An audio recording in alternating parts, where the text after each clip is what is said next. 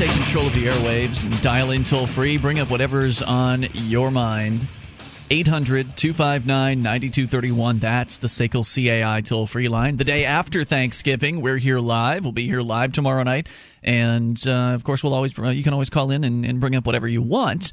Last night we focused a little bit on the TSA and National Opt-Out Day, and then talked about the real meaning of Thanksgiving, but we didn't get a chance to really dig into that particular issue. Normally on Thanksgiving Day on this program, we read the so-called real story of Thanksgiving, and it's usually at Mises.org or LouRockwell.com, one of the liberty-oriented websites. They usually publish it on a yearly basis. Yeah, this story, we've been doing it for years, and I think recently Rush Limbaugh and John Stossel, is that his name? John Stossel have done things on it, but we've been doing it here for a long time.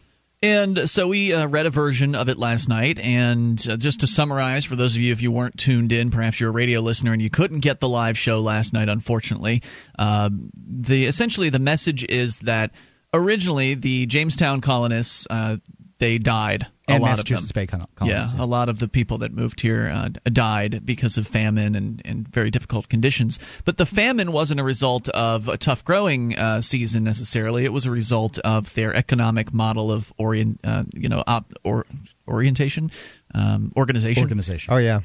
Was because apparently they owned everything in collective, that essentially whatever it was that the people in the colony produced had to be turned into some sort of central supply house, and then they would decide who would get what. And, of course, everybody got an equivalent amount of whatever the harvest was, and resulted in a lot of problems. It resulted in the typical problems that communism creates, and that is that people don't want to work if they're not rewarded for their work, and if they're not rewarded commensurate with the amount of work that they've put in. If the people that are claiming they are having a tough time, if they're sick or they've got a bad leg or their ankle hurts or for whatever reason they can't work, and that they're BSing. Like, it's one thing if somebody actually is hurt. It's another thing if somebody is just making some crap up so they don't have to work, but they still get to eat. And it turned out that there was a lot of that. There was a lot of theft that was going on, a lot of shirking of duties, people just, not going to work. Why go to work when you can eat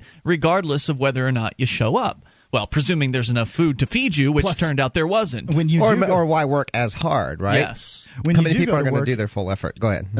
When you do go to work, you have to do all the work for the people that are shirking off, which just says, do you want to shirk or do you want to work? Yeah, exactly. And then, so at some point they figured out that this was a bad system, and a bunch of people died first, and then they figured out this was a bad system, and that, all right, well, let's give each of these people their own plot of land, let them determine what to grow, how much of it to grow, when to harvest, all of that. Let them control their own plot of land, and then all of a sudden the new incentive they were given, because they then owned the output of their efforts, that allowed them to make their own choices, and that gave them the incentive to do better, to put more time in, to invest more effort into what it was they were doing, to work smarter, not harder, and all of those things. To essentially what it resulted in was a bumper crop. They had more than they needed. So the difference was, under the communal ownership's situation, there was a famine, and then under the individual ownership of property situation, it was plenty. And I remember, at least in one of the times that we've read the articles, I think more than once, that the Thanksgiving feast was called not so much a celebration of a good harvest, but in fact the last meal of dying men. Do you remember that quote, that line? Vaguely. Yeah, they think that was what one of the Thanksgivings was. That's what the claim was behind Thanksgiving on the article that we read. But the claim is from the New York Times that story is bunk. Yes. And that's what we didn't get to dig into last night, Mark, was what the folks over the New York Times had to say about it. Yep. The title of it from New York Times Week in Review: The Pilgrims Were Socialists. This is by Kate Zernecki. I don't know. Thanksgiving. A celebration regardless of creed, a time for all Americans to come together after a divisive election year. But why take a holiday from argument? In these factious times, even the meaning of Thanksgiving is subject to political debate. Forget what you learned about the first Thanksgiving being a celebration of a bountiful harvest or an expression of gratitude to the Indians who helped the Pilgrims through those harsh first months in an unfamiliar land. By the way, in the Jamestown colony, sometimes things were going so poorly for their, this whole arrangement that they had that, in fact, some of the settlers sold themselves to the Indians as slaves in order to get fed. Yeah, that's how bad things were. So anyway, that's there's the Indian thing. I suppose that's better than getting eaten by the other settlers, which apparently also that was happening too. Yes. In the Tea Party view of the holiday, the first settlers were actually early socialists. They realized the error of their collectivist ways and embraced capitalism, including producing a bumper year upon which they decided that it was the only right to celebrate the glory of the free market and private property. Now, they get really, in this article, she's going to get really specific on, what is socialism and what isn't. So I guess be advised, I guess is what I'm saying. Historians quibble with this interpretation, but the story related by libertarians and conservatives for years has taken on a new life over the last year among the Tea Party audiences who revere early American history and hunger for any argument against what they believe is the big government takeover of the United States. It has made Thanksgiving another proxy in the debate over health care and entitlement spending and placed it alongside the New Deal and the Constitution on the platter of historical items picked apart by competitive narratives. There are other debates about Thanksgiving, whether the first was in Jamestown, Virginia, or Plymouth, Mass., whether it was intended as a religious holiday or not. But broadly, the version passed on to generations of American schoolchildren holds that the settlers who arrived in the New World on the Mayflower in 1620 were celebrating the next year's good harvest. The next year's, I guess, 1621, good harvest, sharing in the bounty with Squanto and other Indian friends who had taught them how to hunt and farm on the new terrain. All very kumbaya, say Tea Party historians, but missing the economics lesson within. In one common telling, the Pilgrims who came to Plymouth established a communal system where they all had to pool whatever they hunted or grew in their lands because they would not reap the fruits of their labors. No one had any incentive, because they could not reap the fruits of the labors. Nobody had any incentive to work, and the system failed. Confusion, thievery, and famine ensued. Finally, the governor of the colony, William Bradford, abolished the system and gave each household a parcel of land with private property to call their own. The Pilgrims were suddenly very industrious and found themselves with more corn than they knew what to do with. So they invited the Indians over to celebrate. In some other versions, the first Thanksgiving was not a feast but a brief respite from famine. The moral was always the same: socialism doesn't work. The same commune to capitalism, famine to feast story is told of Jamestown, the first English settlement, in 1607, which is, 13 years earlier. Dick Armey, the former House Majority Leader and the Texas congressman who has become I wouldn't call it socialism to capitalism as much as it would be communal ownership to individual ownership. Yeah, they get this is one of the things that the parties love to do. Anybody who loves to do with these terms is they'll twist them quickly during the argument to derail the point. So that's not socialism. And it's not capitalism either. Ding! Your whole argument's over. If you use the term socialism, they say, "Oh, that's not socialism." And socialism just hasn't been done right yet. Well, you can say that socialism is state ownership of the means of production. You could say that, right? That's my understanding of it. Well, that's what you choose to understand it as. The Fabian socialists considered all government to be socialist because doesn't the government own the means of production now? Under any situation, if the government took $1 in taxes from every for every acre of land a property owner owned, wouldn't they then own the means of production because they were able to extract that $1? Well, I made that point before. Remember the whole, what percentage of a slave are you? Yes. When you know at any time they can just start taxing you more, then you're 100% a slave. It's not, Well, the Fabian socialists actually beat you to it in the early 1900s. But they, this is the point. You understand it, and Ian, do you understand what we're saying? Yeah, I see where you're coming from. Yeah, so the splitting hairs, as far as I'm concerned, all government is socialism. 1-800-259-9231. That's the SACL CAI toll-free line. But isn't it also fascism?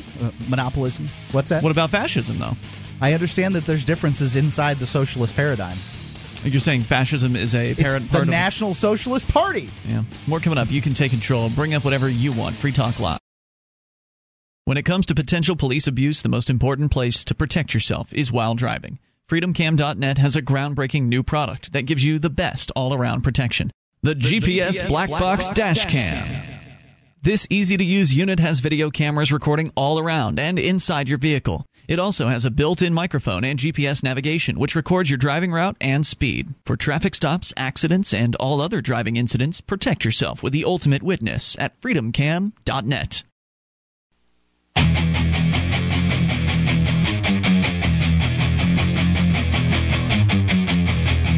This is Free Talk Live. You can take control of the airwaves and dial in toll-free 800-259-9231. Thanksgiving weekend here. We're here to take your phone calls, as always, about whatever's on your mind. We're talking about Thanksgiving, the holiday, and what it supposedly the real story was. The New York Times, however, has a different opinion, and we'll share more of that with you here in moments. Do you have a company that needs to try something new in the area of collections? SACL CAI does collections, early out billing, and they purchase charged-off receivables. Their employees are trained in resolving issues for your customers and treating them with respect. They know that not only do you want to collect your money, but you want to keep your clients too. SACL CAI, you can see their banner at freetalklive.com. Also, speaking of freetalklive.com, there's a lot of stuff there, and we give it all to you for free. So enjoy the archives of the show there, the wiki, the Shrine of Female Listeners, all of it there. We give it to you on the house, and freetalklive.com is where you can go to do that. We'll come back to the New York Times here in just a moment. Let's first talk to Kenneth in Colorado. Kenneth, you're on Free Talk Live with Ian, Dale, and Mark. Hey, guys. Hey, Kenneth, what's on your mind tonight? Well, first I want to continue with this what we're thankful for thing, because I just wanted to say I'm thankful for the Declaration of Independence, not necessarily any of the rest of us, but I'm glad it hasn't been disappeared in any way so far. I think they've made so much propaganda of it in government schools that it's kind of hard to make it go away now. And it's kind of a sore thumb in the eye of government now, I think. You know, it's kind of like poking the eye of government every time you bring it up, and I think that's kind of entertaining, actually. It gives it validity because of its prominence in the establishment of the nation. Right. And I'm also very thankful for people willing to do activism and civil disobedience, because if it were just you and I, that's not going to get it done. And I thank every single one of the people that are willing to put their necks on the line for doing something even just a little bit unconventional. Yeah, I have to agree with that. Certainly, even if we're just talking about, not putting their whole neck on the line, but just taking a small risk. If a bunch of people take a little bit of risk, then it distributes the risk, and it can make a big difference. I hope that we'll see more people decide to non-cooperate with the government in the future, and hopefully we'll see those people move together to New Hampshire, where their non-cooperation and civil disobedience could become even more powerful as a result of being in combination with one another. Right. Well, I wanted to give you my personal experience with what's being coined the opt-out reach. Yeah. And I had a kind of possibly a little bit of a unique experience because of how it unfolded for me. I spent the day before printing out a whole bunch of brochures and folding them and getting ready to have them, available to me the next day. And then I went there with a backpack full of brochures. And the night before, I went looking for a meetup group so that I'd try to get a hold of somebody that was going to be there. And where are you? You're in Colorado, so what's your... Yeah, I should have said that. This is in Denver, okay. At DIA. And so I checked with them, and unfortunately it was a little too late, but I did... there was somebody that had checked in the morning, so they knew of me. And so I arrived there. It turns out it was the Campaign for Liberty people, mostly, that were there. And unfortunately or fortunately, however you want to look at it, they had pulled a permit for putting out brochures, and they got a total of 4 permits with names on them, so that they couldn't even be exchanged when people, as they do, they come and go. So sure. If you weren't the permitted name, then it was illegal for you to be there. Is that the idea? Right, and out of respect for them, because I didn't want them to be in a bind, I decided to give them the literature that I'd printed, and I took a sign that one of them had printed, which was "End the Fed," or not "End the Fed," "End the TSA," and I probably would have used a sign that said, "Oh, please opt out," or something like that. But anyway, I pinned that, and I then had the liberty, because I wasn't part of it, I told them, hey, you know what, I'm not going to hand out literature. I don't want you to get any guff for it. But as far as we're all concerned, I'm not associated with you. So I'm going to be walking around in the areas where you're not quarantined to be. Or that came out wrong, but I think you know what I mean. To which you are quarantined. Yeah. I'm not quarantined because I'm not handing out literature. I'm practicing pure First Amendment. So the only thing is that they had the security guy. They had him there, and I told him, hey, look, I'm not going to impede any traffic, but my mouth won't be closed. I have to say, though, how is handing out literature not pure First Amendment? Absolutely First Amendment. Well, but I know what you mean. I mean, clearly, yeah, they view it as a sort of a disturbance that this stuff gets thrown around, and when you're handing stuff out to people, they pause, and of course they quarantine the people. They put them in an area that was very safely far away from the security area. They did. That's what happens when you ask permission to do something. They all. So you see, what happened is I didn't ask permission, so I circled the entire building and made sure to come within feet of the security area all the way around. And of course, because of the way it worked out, I happened to be the person that the media saw, and it was obvious to the media, and I happened to be the people that the person that the TSA saw. So I probably had a very different experience from most people. First of all, I'd say that the airport was very empty. Really? This is DIA, and I used to be a weekly. That's all we've been hearing about. I haven't heard anything but that. I used to be a weekly traveler. I know busy, and I know busy at DIA, and it wasn't busy. Okay? Now, I don't know whether it has to do with opt-out, whether it has to do with travelers' fear that they were never going to get on their plane or whatever. It's all speculation. Yeah, so I have no idea, but all I'm going to say is... Well, it doesn't make sense that the travelers would be afraid, because most people can't cancel a ticket without having serious penalties. And so the protests or the outreach events were not scheduled until literally just before Thanksgiving, and so therefore those people would not have had enough time to really make the. I can't imagine hardly any air traveler saying to themselves, "Well, let's just cancel the trip and drive and throw away $700 or however much money they spent on airline tickets." Yeah, I don't know what the answer is, right. But anybody who creates the impression that it was business as usual and everything was running briskly is on par with a lie. Well, okay. It was brisk, but it wasn't business as usual, right? Well, it wasn't brisk. There was nobody there. Right, that's why it was brisk, because you could walk right through. There would have to be movement for it to be brisk. I see what you're saying. So, anything else you want to share about your experience? Yeah, I do have notes. I wanted to make sure I didn't leave anything out, and I'm about a third of the way down, and I'll try to get through them, promptly. Two scanners. They had two scanners in each of three security areas, and I'd say they were used like 10 to 20% of the time. And there were media that were filming the whole operation, and I believe it was all public. I don't think there was anything held private there. And so from that standpoint, I'd say they did a pretty good job in Denver of being open and straightforward with what they were doing.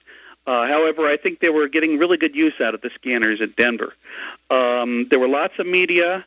The media seemed supportive of me and my message wasn't the same message that these other guys were putting out either. My message was, first, I'd like you to opt out, and second of all, I'd like you to make sure that if they grope you, they're going to grope you publicly, not in a back room, which wasn't an issue at DIA because that's what they were doing. We've got a detailed report here. Ken, if you can hang on, we can get to some of the other observations as to what happened during National Opt-Out Day. Actually, haven't gotten too many reports. We've heard about what happened in Philly. We've heard about what happened at LAX. LAX, Philly, both dead. Manchester, dead. More coming up. Free Talk. Have you been thinking about starting a website? I'm going to tell you about a great offer from HostGator. HostGator is a worldwide leader for web hosting, and they make it easy to get your own .com domain name. You create your very own website with their free site builder tools and templates. Sign up at hostgator.freetalklive.com to receive your first month completely free. Whether you want a personal blog or a complete e-commerce business website, let the experts at hostgator.freetalklive.com host you.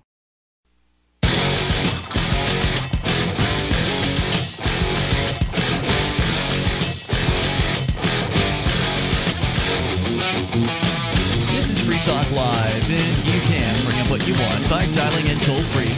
Take control of the airwaves at 800-259-9231, the SACL CAI toll-free line, 1-800-259-9231. You can join us on our website at freetalklive.com. We give you the features on the site totally free, so enjoy those on us. Again, that's freetalklive.com. We've been talking about the TSA. We'll get back to Thanksgiving here, the so-called real story behind the Thanksgiving and what the New York Times is trying to they're trying to debunk it, and we will return to that here. But we're actually collecting some experiences from our listeners as far as what it was like in the airports around the country on National Opt-Out Day, the day before Thanksgiving. And we'll continue with that here in a moment. 800-259-9231. Don't forget, you can join us on our website at freetalklive.com. You'll find the Shrine of Female listeners there with dozens of ladies who've taken the time to send us either a validated photo or video showing they are indeed listeners of this program. You can see what I mean by going to shrine.freetalklive.com. You know, we went over to a friend's house yesterday for Thanksgiving, and Jack wanted to take some of his books and toys to be able to play with, and one of the books that he chose to take was An Island Called Liberty. It is a book that I read to him all the time. It's kind of like Ayn Rand meets Dr. Seuss. Its simple story, graceful rhymes, and beautiful illustrations on every page could make it one of any child's favorites. You go to freemarketunderdog.com, see some samples there, and order today. There's a 10% discount for listeners of Free Talk Live with the coupon code FTL. An Island Called Liberty at freemarketunderdog.com.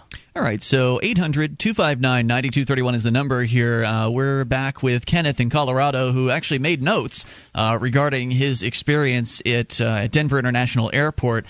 Unfortunately, it turned out some of the other activists that were there, the Campaign for Liberty people, they must be new to the activism thing, because they went and they pulled a permit before showing up. Actually, they pulled 4 permits, which, of course, is the worst thing you can possibly do, because it completely subjects you to whatever arbitrary rules they want to come up with to put upon you. So you're essentially asking them for permission to, as you pointed out, Ken, do First Amendment stuff, for freedom of speech, to hand out information to people, to hold signs.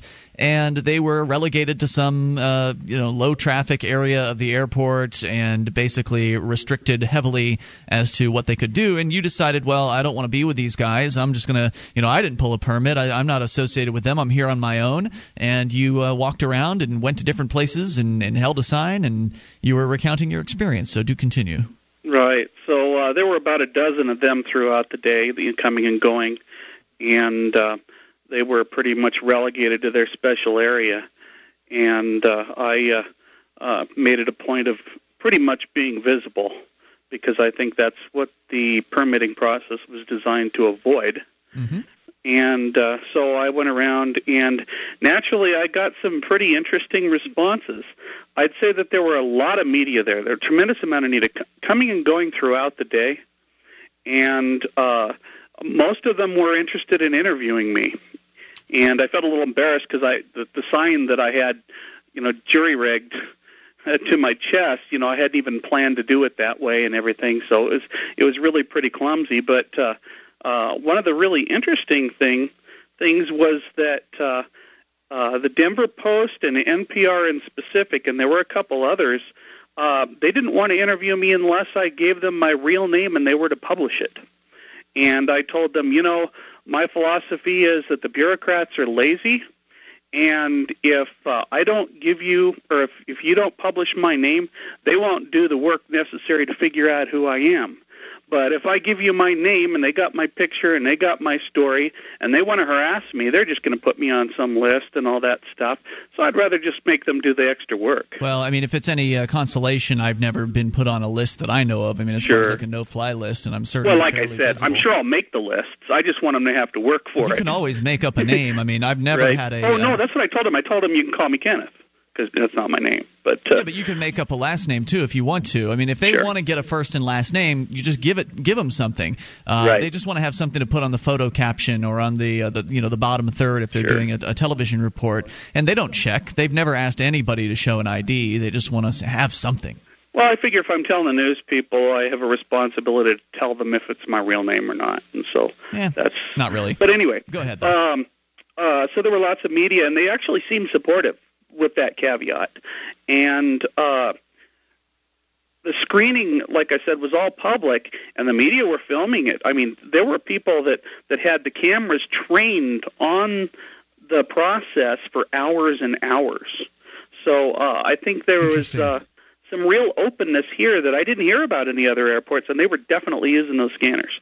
Well, the only objection they had in Manchester, Sam was filming from above as well, and you could see the television screens or the computer monitors that had the X-ray, I guess, displays on them, and they didn't like that very much. They didn't want him filming the X-ray displays, but otherwise they didn't have any problems with him filming any of the rest of the security. That was another interesting aspect, is that the X-ray display didn't seem to be public.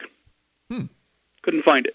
Yeah, now, they different. had the regular stuff, the baggage displays you could see. Oh, no, that's what I'm sorry. That's what I meant, the X-rays of the baggage. Yeah. Oh, yeah. No, but you couldn't see the backscatter. Correct. You cannot see screens. That. Interestingly enough, one videographer asked me for permission to follow me around, and he followed me around for about 15 minutes, and so I'm guessing he's actually going to have something kind of interesting in his work. Well, normally they publish that night, so if it's probably up on those websites, if you haven't looked for them yet, whatever the news agencies are there in Denver, you could probably go to their sites and look for their reports from a couple days ago. You might find yourself there. But anything else you want to point out, Ken? Yeah, the TSA people were actually mixed. The first reaction I got, or the first engagement I got from any TSA people, was a pair of them that happened to be walking by me, and one of them, in a raised voice, said a word that begins with a male member and ends in head, and the cops were pretty much unfriendly. However, some of the TSA people were friendly, and I made a point of telling them, and this is one of the things about my message I wanted to point out. My message was, hey, this didn't just happen suddenly. Somebody forgot about the Fourth Amendment, about deliberately or otherwise, about 6 or 8 years ago. And what I would like to see is for the whole job, that's the reason why the sign that I actually managed to put on my body made some sense, because I would rather see the job taken away from the feds and given back to the airlines or whoever they contract it to. Absolutely right. Hey, Ken, thanks for the call tonight. I appreciate hearing from you the thoughts and the observations from the other day, and I'm glad you went out there. Glad to anybody who went out and attended these airport events, especially if you didn't beg for a permit like some of these other groups did. I don't know how you can call it a shame. Real protest if you're begging for a permit. No, it's a joke. If you're asking for permission to protest, then what are you really... It's not even. I didn't consider it a protest. It was an outreach event for me, and I'm not going to ask for permission. I agree. I think we should have probably, I think we probably should have mentioned that beforehand. So who's we? What? You, me, anybody else who was on the show. Hey, when you go out and do these outreaches or protests or dancing bonanzas or whatever you want to call them. Pretty sure we did talk about that in advance. Don't get the permit? I'm pretty sure we addressed that in advance. I don't feel like we did, but right. But the people that are putting these together aren't necessarily listening to Free Talk Live, Mark. How do you know? Well, the Campaign for Liberty guys... said not necessarily listening to the Liberty Movement's fairly large, Mark, and not everybody listens to Free Talk Live. I would think that the people who are listening to Free Talk Live would have heard that message before, and I believe we did address it before this particular event anyway. But the We Won't Fly guys were actually advocating people getting permits, so they were the ones that were really kind of the go-to folks that people were looking permits? that people were looking toward, because they were worried. I had a discussion with George Donnelly from WeWon'tFly.com about this, brief discussion. He was worried that essentially that the new people would be afraid to come if they thought there was not a permit. Right, because people have been trained to believe that they need to ask permission in order to exercise their supposed rights. Which, of course, if you do that, you're actually not exercising a right. You're engaging in a privilege that has been granted to you by your master. So I hope that maybe they'll change their mind on that in the future, because we had a great time in Manchester and we had no problems with no permits, and they didn't want us inside handing things out. They tried handing. This Your Family Today tip is brought to you by Boost Kid Essentials Nutritionally Complete Drink, providing your picky eater with essential nutrition and great taste in one drink. Visit us at kidessentials.com. To make sure your kids eat healthy, follow the 5-a-day plan. Serve 3 servings of vegetables and 2 servings of fruit daily. Remember, a serving could just mean a piece of fruit or a half cup of veggies. If your kids are picky eaters, ask a nutritionist about other sources. For more tips like these, visit us at parenthood.com/yourfamilytoday.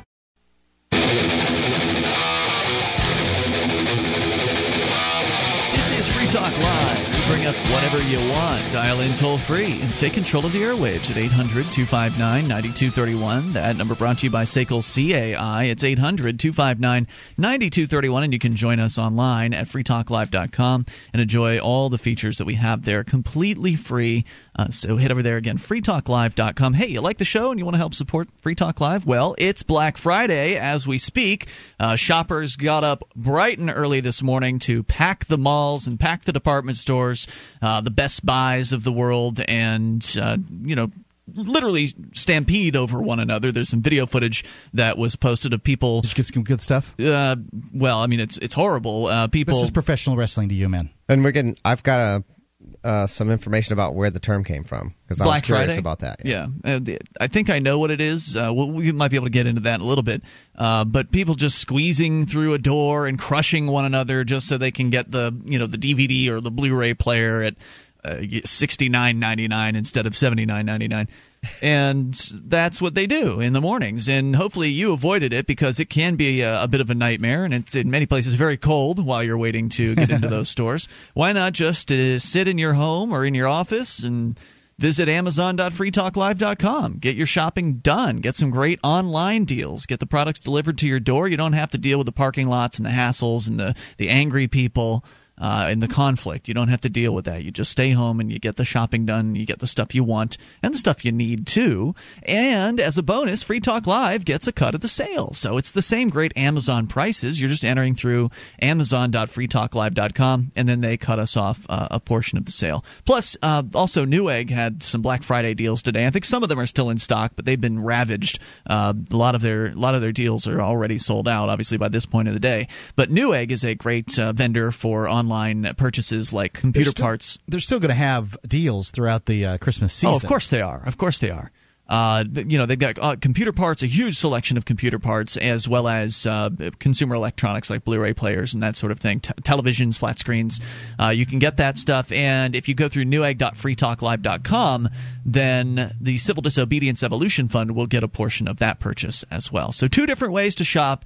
Get the stuff you're looking for your loved ones this holiday season, and help Free Talk Live and the Civil Disobedience Evolution Fund.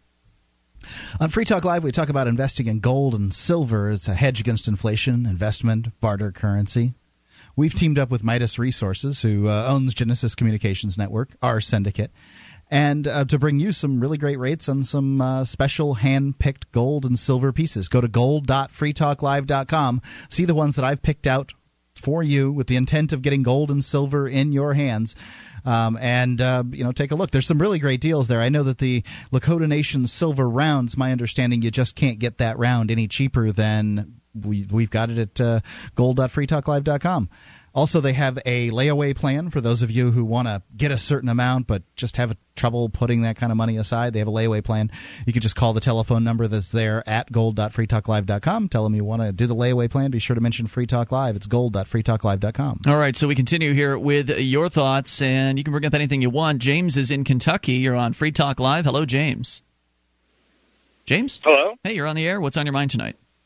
Hey, actually, this is Bing. Bing. From Louisville, Kentucky, yeah. All right, Bing. What's on your mind? Oh, I just wanted to tell you guys what I was thankful for. Sure.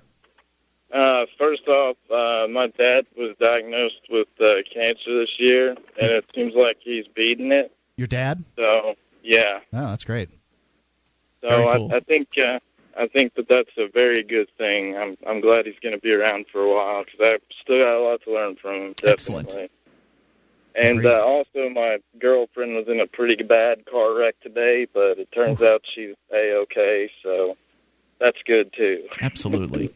It's good to be appreciative. Yeah, things like that will let you know what you're appreciative about. Anything else you want to share tonight, Bing? I'm also pretty appreciative of you guys, Free Talk Live, and the Free State Project, and plan on being there in a year or two. Fantastic. We'll look forward to seeing you here, and thanks for calling and sharing that tonight. I appreciate hearing from you. Thanks, James. Or Bing, rather.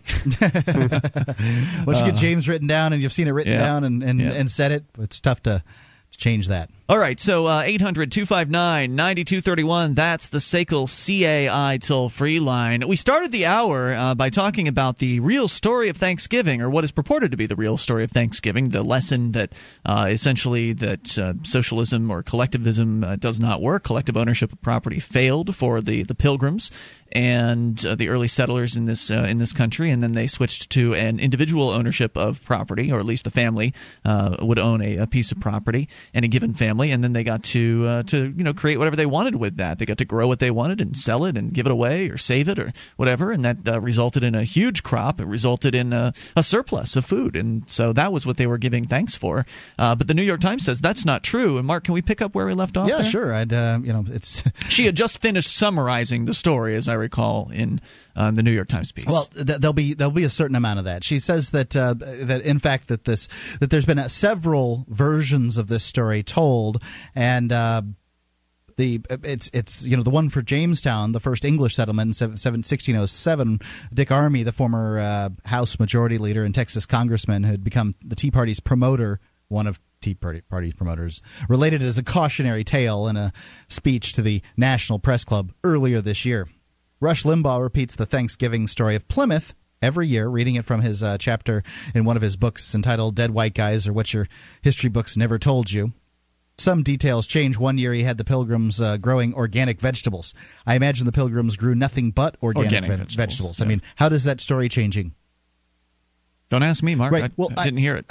I'm just telling you that that this lady is that's writing this is suggesting all throughout this, like she's throwing anything at the wall. Okay, like once we get through this article, you will see how the New York Times, the premier newspaper of the world, or at least one of the top 5, has nothing really to argue against on this story. All right, let's hear it. That's what I'm trying to get across here.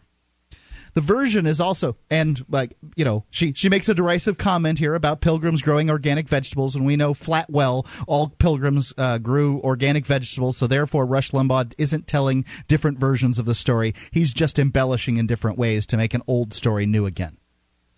The version is also taught in a one-day course called Making of America, which became popular with the Tea Party groups across the country after Glenn Beck recommended the work of its author, W. Cleon Skousen, who died in 2006. Tea Party blogs have reposted the Great Thanksgiving Hoax for a website from a website celebrating the work of the libertarian economist Ludwig von Mises, a favorite of Ron Paul devotees. The post concludes, thus, the real reason for Thanksgiving, deleted from the official story, is socialism does not work. The one and only source of abundance is free markets, and we thank God we live in a country where we can have them. True statement. Well, it's not a free market in this country. I was going to say, yeah, no. But free markets, the true part is that free markets are what create abundance. The sort of source of abundance. Leave aside the question of whether this country is on the march to socialism. Conservatives say yes and blame the Democrats. What does the record say? Of course, the conservatives are as guilty as the Democrats. I would expound on that and say that it's actually freedom and peaceful interaction. Well, that's what free markets are. It's the lack of violence. It's the lack of this destructive force that allows prosperity. Keep that in mind, because it's going to be an important point that you want to make again when this goes on. All right. Historians say the settlers in Plymouth and their supporters in England did indeed agree to hold their property in common. That part's true. So she's acknowledging that truth. Okay. Well, it's a historical fact. There's nothing she can do. Right. But the story she'll try to dig up underneath that moat real quick. The story was pulled from, as I understand it, Governor William Bradford of that particular colony, the Jamestown colony, in his writings. William Bradford, the governor, referred to it in his writings as the common course. But the plan was in the interest of realizing a profit sooner and was only intended for the short term. Historians say the Pilgrims were more like shareholders in an early corporation than subjects of socialism. So historians say She doesn't have a quote here. Nothing's said other than that. Mm-hmm. How long was it intended to work? We don't know. How effective would it be? I think that there are times when holding things in common can be effective. I think you get more people and holding more things in common, you're going to find things to be less effective. It might have sounded like a good idea, and maybe they were. Maybe that's exactly a true statement, that these people were essentially shareholders. They were small stakeholders in a corporation. Right. But that doesn't mean, and I'm going to, Dale, this is the point that now if you move a company to a barren piece of land, and that company is held in common by all to some extent greater or lesser, depending on how many shares people have, who's the government? Everybody there, I guess. Yeah, if they've all entered into it, and they all entered into it presumably voluntarily to come to that particular place and to organize themselves in that way. So it's a voluntarily entered into communist society? Yeah, a commune. Yeah. And so essentially this is her basically acknowledging that they... No, she's not. She's acknowledging that it's run perhaps in a socialistic fashion, but it's not socialism because they're shareholders in an early corporation rather than a subject of socialism. Because she views socialism as a governmental thing, which I don't blame her for. Hour number 2 is next. We'll continue with this discussion in moments. It's Free Talk Live.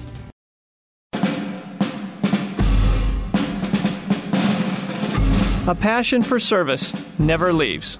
I'm Tim Lewis, and after 22 years in the military, I became a mortgage professional, helping my fellow veterans and active duty service members secure VA home loans. Refinancing with a VA loan is a privilege earned through service, and it's my privilege to help you get there. We can help you lower your rate or consolidate debt, even if your current mortgage is not a VA loan. Go to varadio.com to learn more. That's varadio.com.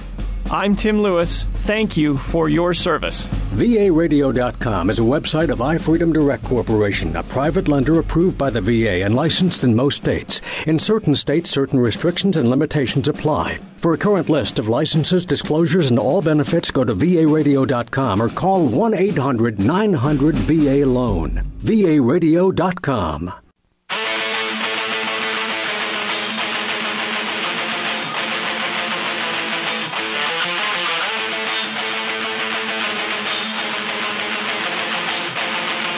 This is Free Talk Live, and you can take control of the airwaves. Just dial in toll-free. Bring up anything you want. 800-259-9231. Throughout the show, we've been discussing the New York Times piece that essentially is an attempt to discredit the supposed real story of Thanksgiving. We're going to continue that discussion here in a moment. 800-259-9231 is the number. You can also visit us online at freetalklive.com, where you get to control the content of the website. When you look in the main column of the site, the front page of the site, you'll see there are different news items or videos or blog posts that have been put up there, and listeners like you are the ones that are putting those there and then voting on the ones you like or dislike, voting as to whether you like or dislike, and the most liked will make it to the front page and the top of the website. So head on over and see what that's about and get interactive at freetalklive.com. As we continue here with your phone calls, Todd is on the line in Michigan. You're on Free Talk Live on the Amp Lines. Hello, Todd. Dale and Mark, what's up, guys? Todd, what's on your mind tonight? Well, I got a very interesting link from George Donnelly and I think a few other people on Facebook today. Link on a YouTube link to George's channel. Whoopi Goldberg said some really ridiculous stuff about WeWon'tFly.com. On The View, which was a couple of days ago. Apparently, she's likened WeWon'tFly.com as terrorists. Well, basically, she said that she should be on a watch list, right? Yeah, the watch list. And that they should be on the watch list, which I think is ridiculous. And what I find particularly idiotic is that somehow her statement is saying that this is going to cause problems at the airport and whatnot. To me, that's irresponsible, and I think that not only that, I'm kind of wondering how George and Jim are going to respond to that. Well, I saw, according to, no, you're talking about George Donnelly, Jim Babb from WeWon'tFly.com. It was my understanding they've been asking people to contact The View, and suggest that they actually have one of the two of them on so they can respond to these accusations, because that's the thing they didn't do. They had a table full of five hosts of the show, all essentially the screeching harpies of The View, attacking. They were kind of nice to Ron Paul when they had him on a couple of years ago. They weren't really very nice to him during this clip. No, they certainly were not nice to. They did mention Ron Paul in a not very nice way. And they're essentially calling them crazy and attacking them without giving them the chance to actually respond. So maybe they will actually have them on the show, and they'll actually have the chance to speak out. Which is what I think they should do. I think they should go on The View and basically tell Whoopi, Sherry Shepard, Elizabeth Hasselbeck, Joy Behar, and Barbara Walters that this is not. We don't advocate terrorism of any kind, and basically just tell Whoopi off straight up. But Todd, if you don't go along with the government, you're a terrorist. Yeah, you're an extremist. You're wrong to say that we're terrorists or that we're planning to engage in an act of terrorism when there is no evidence of any kind to substantiate that whatsoever. A lot of people opted out. That means if George and Jim are terrorists, then that means everybody who jumped on the bandwagon, including the vast 94% of the American people who chose to drive rather than fly on Thanksgiving Day, pretty much, or a day before Thanksgiving, that is, that means they're all terrorists. Well, I don't know if they would go. I don't know if they would go that far. I think they were suggesting that by gumming up the works of the TSA, that is an activity that is terroristic in nature. And I think the best way to go at it, that particular kind of statement, Todd, is to ask them questions about the founding fathers, because this is where nobody wants to go. Is hey, look, the fact is, if this is terrorism, and I suppose you could make it a statement that it's low level terrorism. No, it's not. It's not using violence. It's not using violence, but it's it's gumming things up. Whatever. I suppose you could make the argument. But what were the founding fathers when they threw tea in the bay? Monkey wrenchers. That's the fact is, it's this is a nation founded upon terrorism. Are you trying to inspire fear in people? I guess would be the question you have to ask if you're trying to determine if something is terrorism. Well, that's the thing, isn't it? I mean, the fact of the matter is, the idea that they're trying to instigate this entire idea that you must submit to the state and its authority the second you opt out of going through the pornotrons or even being pat down. Basically, then somehow some dangerous thought is, well, then you have no problems with terrorists going on board the planes. Well, terrorists can go on the board of the planes in a multiple of ways. Well, there's not much logic behind it. I actually had this argument with someone just yesterday talking about TSA and just pointed out to him that nothing they've done so far has prevented any terrorism, any attempted acts of terrorism. I mean, they've failed drastically at that. And so, again, it just comes down to security theater. It's not actually protecting us from terrorism. It's just them looking busy. Todd, thanks for the thoughts. They're doing something. Appreciate you bringing that up tonight, because it was definitely being passed around a lot on Facebook, and I thank you for bringing that up at 800-259-9231. Were I to get on, I wouldn't reference the founding fathers, Mark, maybe as you would, but I would define what terrorism is and point out how what the folks from WeWon'tFly.com and the people that support them were engaging in was not at all terrorism. It was an outreach/protest event, and that the people that are engaging in terrorism, and that is, I'm going by memory here for the definition, but it is essentially the use of violence to get people to accept a certain political system, or the use of violence to promote a political viewpoint or to promote a political idea. And to scare people into accepting. And that, by its definition, is the government. Right. And so, so I would get on and say it's the government, the TSA, that are the real terrorists. They're the ones that are terrorizing people. They're trying to make people afraid, so they will accept whatever the security state is, or whatever. So while the government's controls. out there plastering everybody, and people, sycophants for the government are out there plastering people with this term terrorist, in fact, it is the government which is, the most successful group of terrorists in any given geographic area. Absolutely. Look at the millions of people. All that a terrorist is a person who wishes to be the new government. That's correct. The body count on the behalf of governments is much higher than in any terrorist organization, than in all of the other so-called regular terrorist organizations combined. Governments are the ones that hurt people and scare people and terrorize.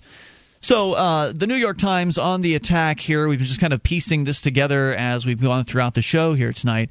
The New York Times on the attack against what they're labeling as the Tea Partiers and what they think about Thanksgiving story, which, of course, this has been around a lot longer than the Tea Party movement, and the idea that conservatives in any way support the free market is, of course, a joke because they are a bunch of protectionists, most of them from what I've seen. But nonetheless, let's see what more of this lady has to say from the New York Times. Well, some Tea Partiers aren't just your average conservative. Some of them are people that believe in more liberty. They need a certain. I think many of them. A minority of them are. What's that? A minority of the Tea Party. I don't know. I haven't. Polls have shown that about 30% are libertarians. Oh, well, why would they claim the term libertarian? No, I think that they would. Well, I don't know. I don't recall. I'm not going to go out on that limb. Right, because just because somebody doesn't use the term libertarian, which is a terrible one, it can, it's an awful term. People, when they hear the term libertarian, they construe it in all sorts of different ways. I don't know what the philosophies are. I know that at one point I needed education on the ideas of liberty, and I'm not willing to call me a bad person at that time just because I needed some education. So I would guess that 30% are people that might self-identify as libertarians. But of course that doesn't mean much, as we've seen. It's just guessing. So anyway, here she's this gal who's writing the article here. Let me give her a name one more time so you can look her up and send her an email. Kate Zernicki, something like that. She's made the incredible point that, well, it's not socialism because the Pilgrims were in fact shareholders in this company that the Massachusetts Bay Company. That is where they owned the land collectively in the beginning and then changed it to an individual ownership paradigm, which dramatically. By the same claim, you could say that we're shareholders of the federal government, right? No. Right. Which this is just silly. It can't be socialism. I mean, you could design a company along socialistic standpoints. I'd call this closer to communism. By the way, they did call the guy the governor of the colony. That certainly is a very governmental sounding word to me. More coming up. You can take control of the airwaves. This is Free Talk Live. Spark imaginations and free minds with an enjoyable graphic novel or webcomic from BigHeadPress.com. This holiday season provides a great opportunity to share a vision of freedom and how we'll get there. Inspirational and beautifully illustrated publications from BigHeadPress.com are great tools for sharing the freedom message with thoughtful stories that are extremely entertaining and a pleasure to read. You'll be awed by the illustrations while you cheer for the heroes and boo the villains. Check out BigHeadPress.com and sample their work online before you buy. BigHeadPress.com.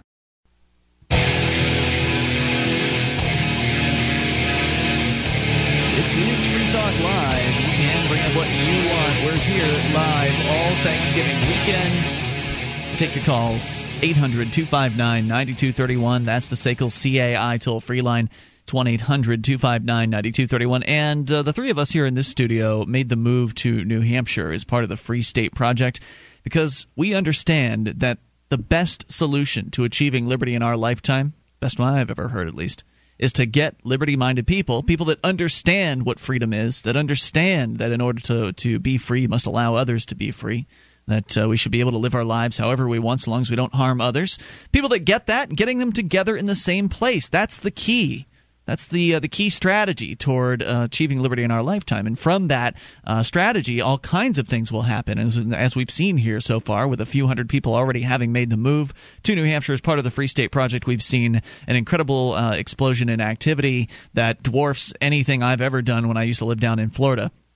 Everything from civil disobedience to creating media to getting active in politics, it's all happening here. You can find the kind of activism that is interesting to you. And if you can't find it, then start it. And you'll find that other people were waiting for you to start it, and they'll jump on board and get excited by it and help you out with it. Go to freestateproject.org to get signed up. That's freestateproject.org. And don't forget, the Next 1000 pledge is still going through the end of the year. You can sign up under the Next 1000 pledge and pledge to be here in New Hampshire by the end of next year. If you can do that, go to pledgebank.com/next1000. That's pledgebank.com/next1000. Now, the New York Times, Mark, is on the attack about this supposed real story of Thanksgiving, which is the lesson that the Pilgrims learned, the early settlers of Jamestown, for instance, where they were dying off of starvation and killing one another and just a horrible scene because they owned everything communally. They owned everything together, and they had to pour it all into the same pot before it was then doled out to everyone equally. And it turned out that was really bad for people's incentives, and people died as a result of famine. But it wasn't because the crops were bad or the land was bad or anything like that. It was simply because people didn't have the incentives to do things. And so once they were granted ownership of their own property, all of a sudden the harvest exploded and they had a surplus. And from that point out, things were much better at the colonies. And the New York Times is saying that's not true. Well, what they're doing in their attack here is the most staggeringly feeble attack that I've ever experienced. I mean, I'm surprised the New York Times has put this in because it's so bad. It's either intellectually dishonest or intellectually lazy. Well, it's attacking it kind of semantically, isn't it? I mean, basically it's saying, well, it's not really socialism because there's no government. The Tea Party calls it socialism, I guess, is what they're saying. I don't know if Tea Party says anything, but the people in the Tea Party are calling it socialism. And they're saying, well, it's not socialism because it was a private company that was the only, the governor of the private company wasn't actually a governor, even though he was the only law that was in that particular area. So it wasn't socialism, even though he was the guy in charge of all the stuff that was owned communally. No, hey, just hold on, Mark. If they didn't like it, they could have left. Right.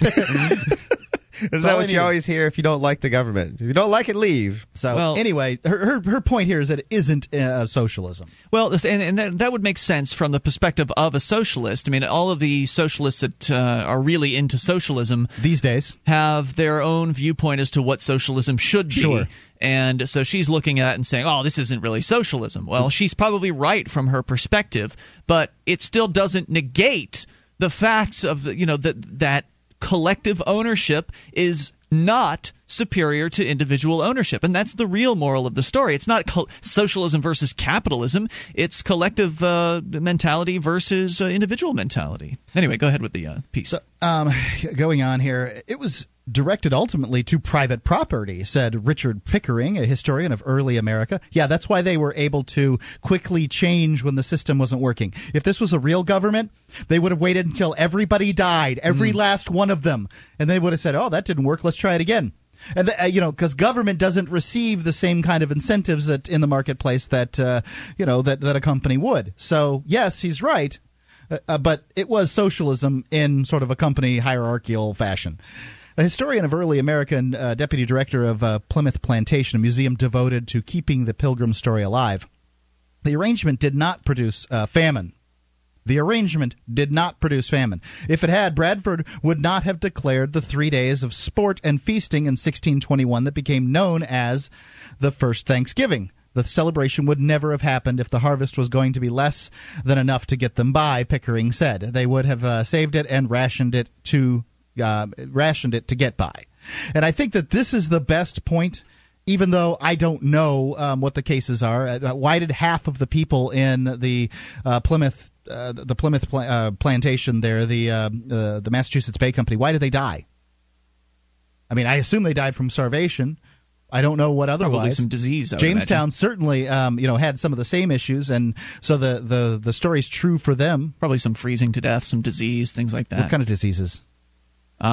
They brought the diseases. They didn't have much sanitary factor there, so lots of disease, I would imagine. Yeah, they brought the diseases more than they dealt with them. But anyway, well, you asked what people were dying from. I think the answer is starvation. That's a big answer. I don't know. I mean, that was, I believe, the primary. That's what the claim is, and he's saying that it didn't happen. She's claiming it didn't happen, but he says the celebration would never have happened if the harvest was going to be less than enough to get them by. In the story it says that it was the feast of dying men. So I don't know. I don't know what the point is there. None of us were there. There are competing stories that as to what happened, and I can't say. It's irrelevant to the point.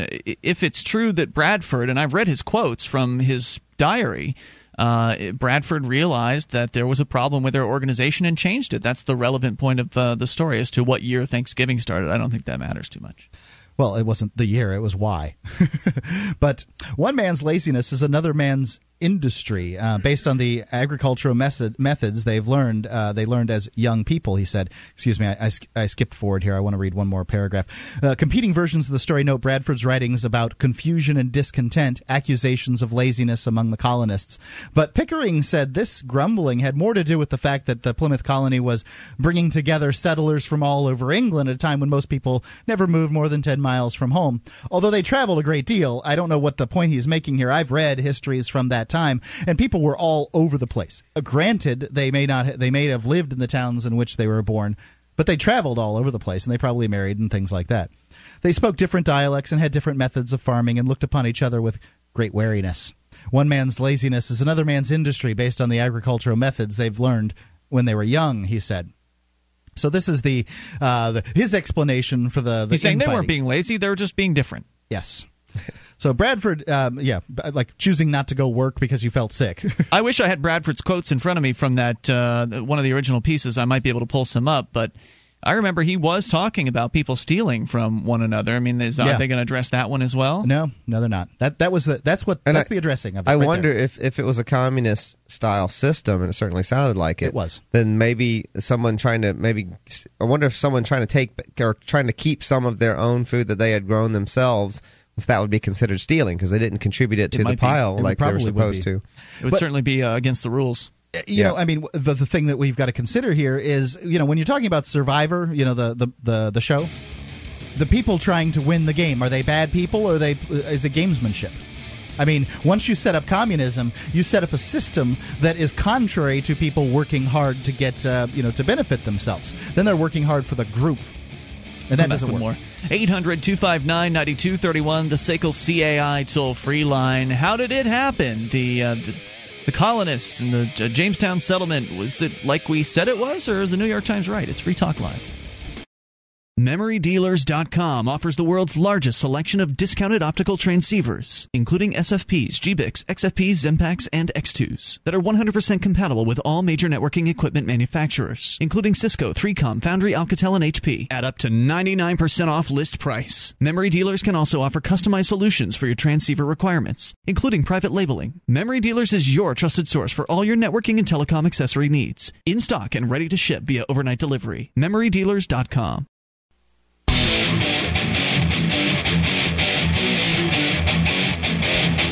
This is Free Talk Live. You take control of the airwaves and dial in toll-free. Bring up what you want. 800-259-9231. That's the SACL CAI toll-free line. 1-800-259-9231. You can join us on our website at freetalklive.com and enjoy the features that you'll find there totally free. We've got news updates. You get signed up. We'll clue you in whenever there's something you need to know about Free Talk Live. Just go to news.freetalklive.com. You can sign up to follow us via our email updates, or you can do Twitter or Facebook. We've got those too. Go to news.freetalklive.com. Get signed up for free.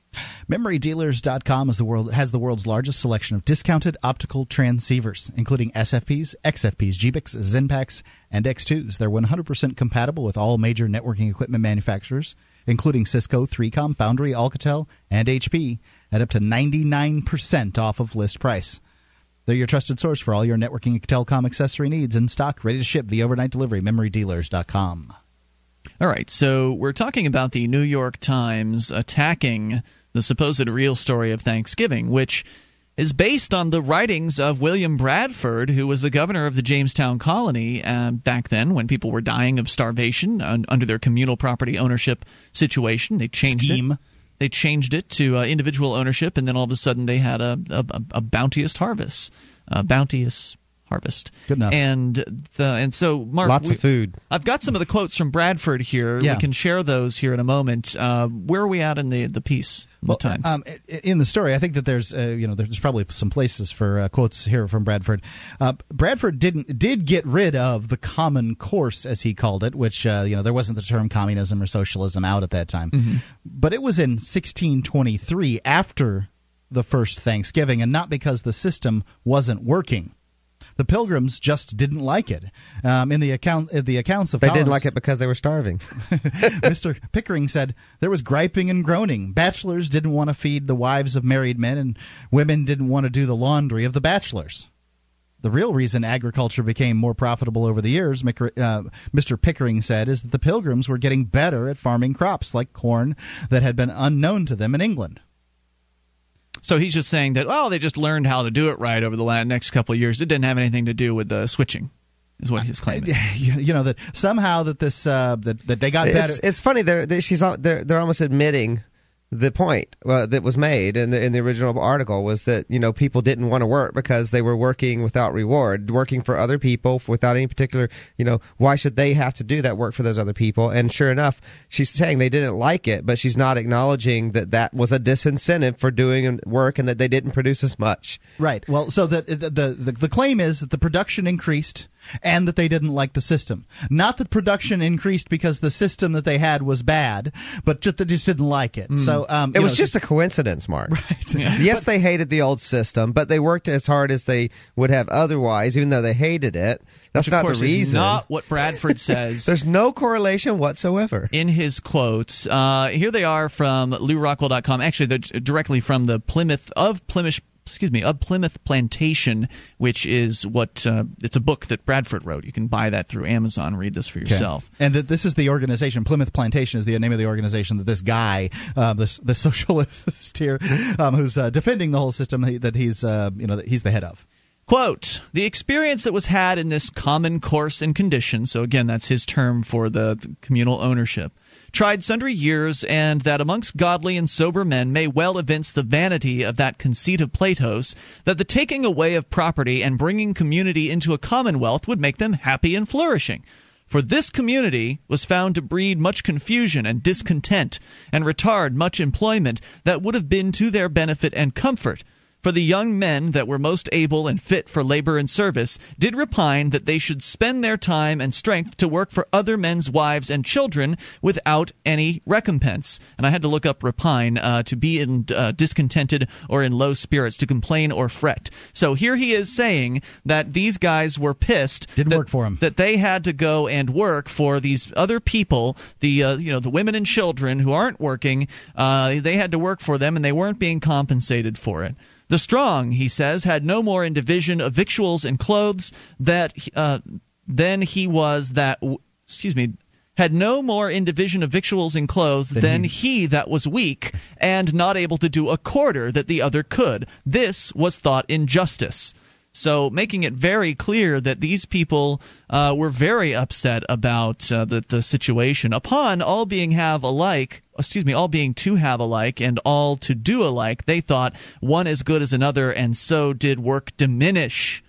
Work diminished, he says. Not like this guy is claiming in the New York Times article, they worked just as hard, it's just they got better at farming over the years. That's all. That's the only thing that changed. So, the claim here is that the Republicans and the Tea Party and the whomever are rewriting history, but well, these are the Bradford quotes here. There's more. The mutual respects that should be preserved among men. Let none object. This is men's corruption. All men have this corruption in them. And then here's another quote. All this while no supply was heard of, so they began to think how they might raise as much corn as they could and obtain a better crop than they had done, that they might not still thus languish in misery. At length the governor, with the advice of the chiefest among them, gave way that they should set corn every man for his own particular, and in that regard trust themselves, and so assign to every family a parcel of land, for that end only for present use. This has had very good success, for it made all hands very industrious, so as much more corn was planted than otherwise would have been by any means the governor or any other could use, and saved him a great deal of trouble, and gave far better content. The women now went willingly into the field, and took their little ones with them to set corn, which before would allege weakness and inability, whom to have compelled would have been thought great tyranny and oppression. Do you understand what he said there? Sure. If you would have forced the women to work, it would have been hell to pay among the husbands and the wives. And they didn't work before. There are basically two kinds of ways to get to motivate people: the carrot and the stick. And if you're not using the carrot, then the stick is all that's left. And I think that's not very good. And that's what's scary about communism is if you think someone's not pulling their weight, eventually the stick has to come out. Well, at this time frame, it has to get violent. The stick was all they had. I mean, the fact is they dispensed beatings to these people, and they weren't even slaves. I mean, you just dispensed beatings to the people that worked for you. It was a matter of course to beat your employees. So it sounds to me, Mark. I mean, like everybody. Can you imagine somebody who worked with Ian at that time frame? So it sounds to me, Mark, like this supposed historian that the New York Times is quoting here it's a shill. Either has not read what William Bradford himself has said, or is just totally covering for communism here. I guess because the quotes. The quotes in this piece here make it very clear. Before they switched to individual ownership of property, these people were lazy. The women and children didn't want to work. People were complaining. There were other problems. There's another quote that I had here where, well, I can't pull it up right now, but essentially, pointing out that people were very mean to one another, very nasty toward one another, and pointing fingers at who's doing what. And then all of a sudden, everything changed. Everything changed as soon as they switched the system. Women and children going out into the field and working, everyone becoming industrious. All hands, he said, became industrious after they switched the incentives. Pretty powerful comment, I'd say. I can't imagine that the New York Times has much more to say on this. What else? Well, they do go on. Remember, they're still writing as though what you've said hasn't been said. The real reason it seems to rely on ignorance. Like they're just counting on you to not go and read it directly for yourself, what seems to be the case with a lot of history taught in schools too. Is they teach you an overview and everything. They cite specific things for you to read, but they don't really count on you to actually going to the source itself and reading, say, articles from the time and things that were actually written at the time. They want to paraphrase all of it. Now, this one I wasn't as clear on, Jamestown. I was pretty sure that the story was about the Massachusetts Bay Colony. As for Jamestown, there was famine, but historians dispute the characterization of the colony as a collective society.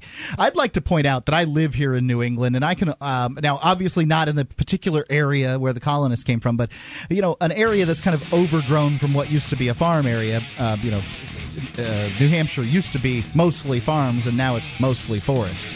And I can only imagine what it was like to land here and then try to make a living for yourself when there's trees all over the place. You can't plant corn and trees.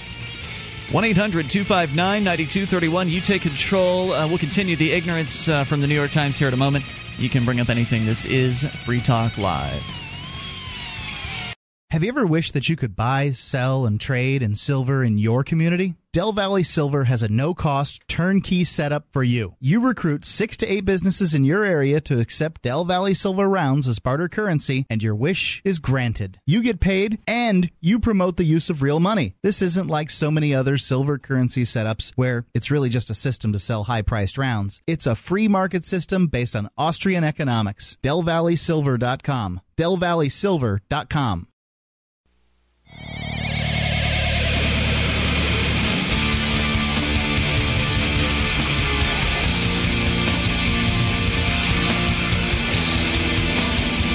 This is Free Talk Live. You can bring up what you want. We're here live throughout the weekend as we normally are at freetalklive.com. You can join us on our website and enjoy all the features there, including our listening options, broadband, and dial-up streams, airing the latest episode of Free Talk Live around the clock.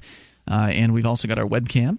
You've got also the listen lines that allow you to call in from any phone that can dial long distance and listen into our streams that way. In addition, we've got a satellite channel and over 80 wonderful radio affiliates on the AM and FM band across the country. So head on over to listen.freetalklive.com to get details on all of that and get yourself tuned in. By the way, a lot of archives are available right up there at the top of the page at freetalklive.com. So if you've missed a moment of the show, you can just download as many as you want, all the way back to as late as 2006 when you click into the archive section. All of it free and courtesy of HostGator. HostGator's a worldwide leader for web hosting. They make it easy for you to get your own .com domain name.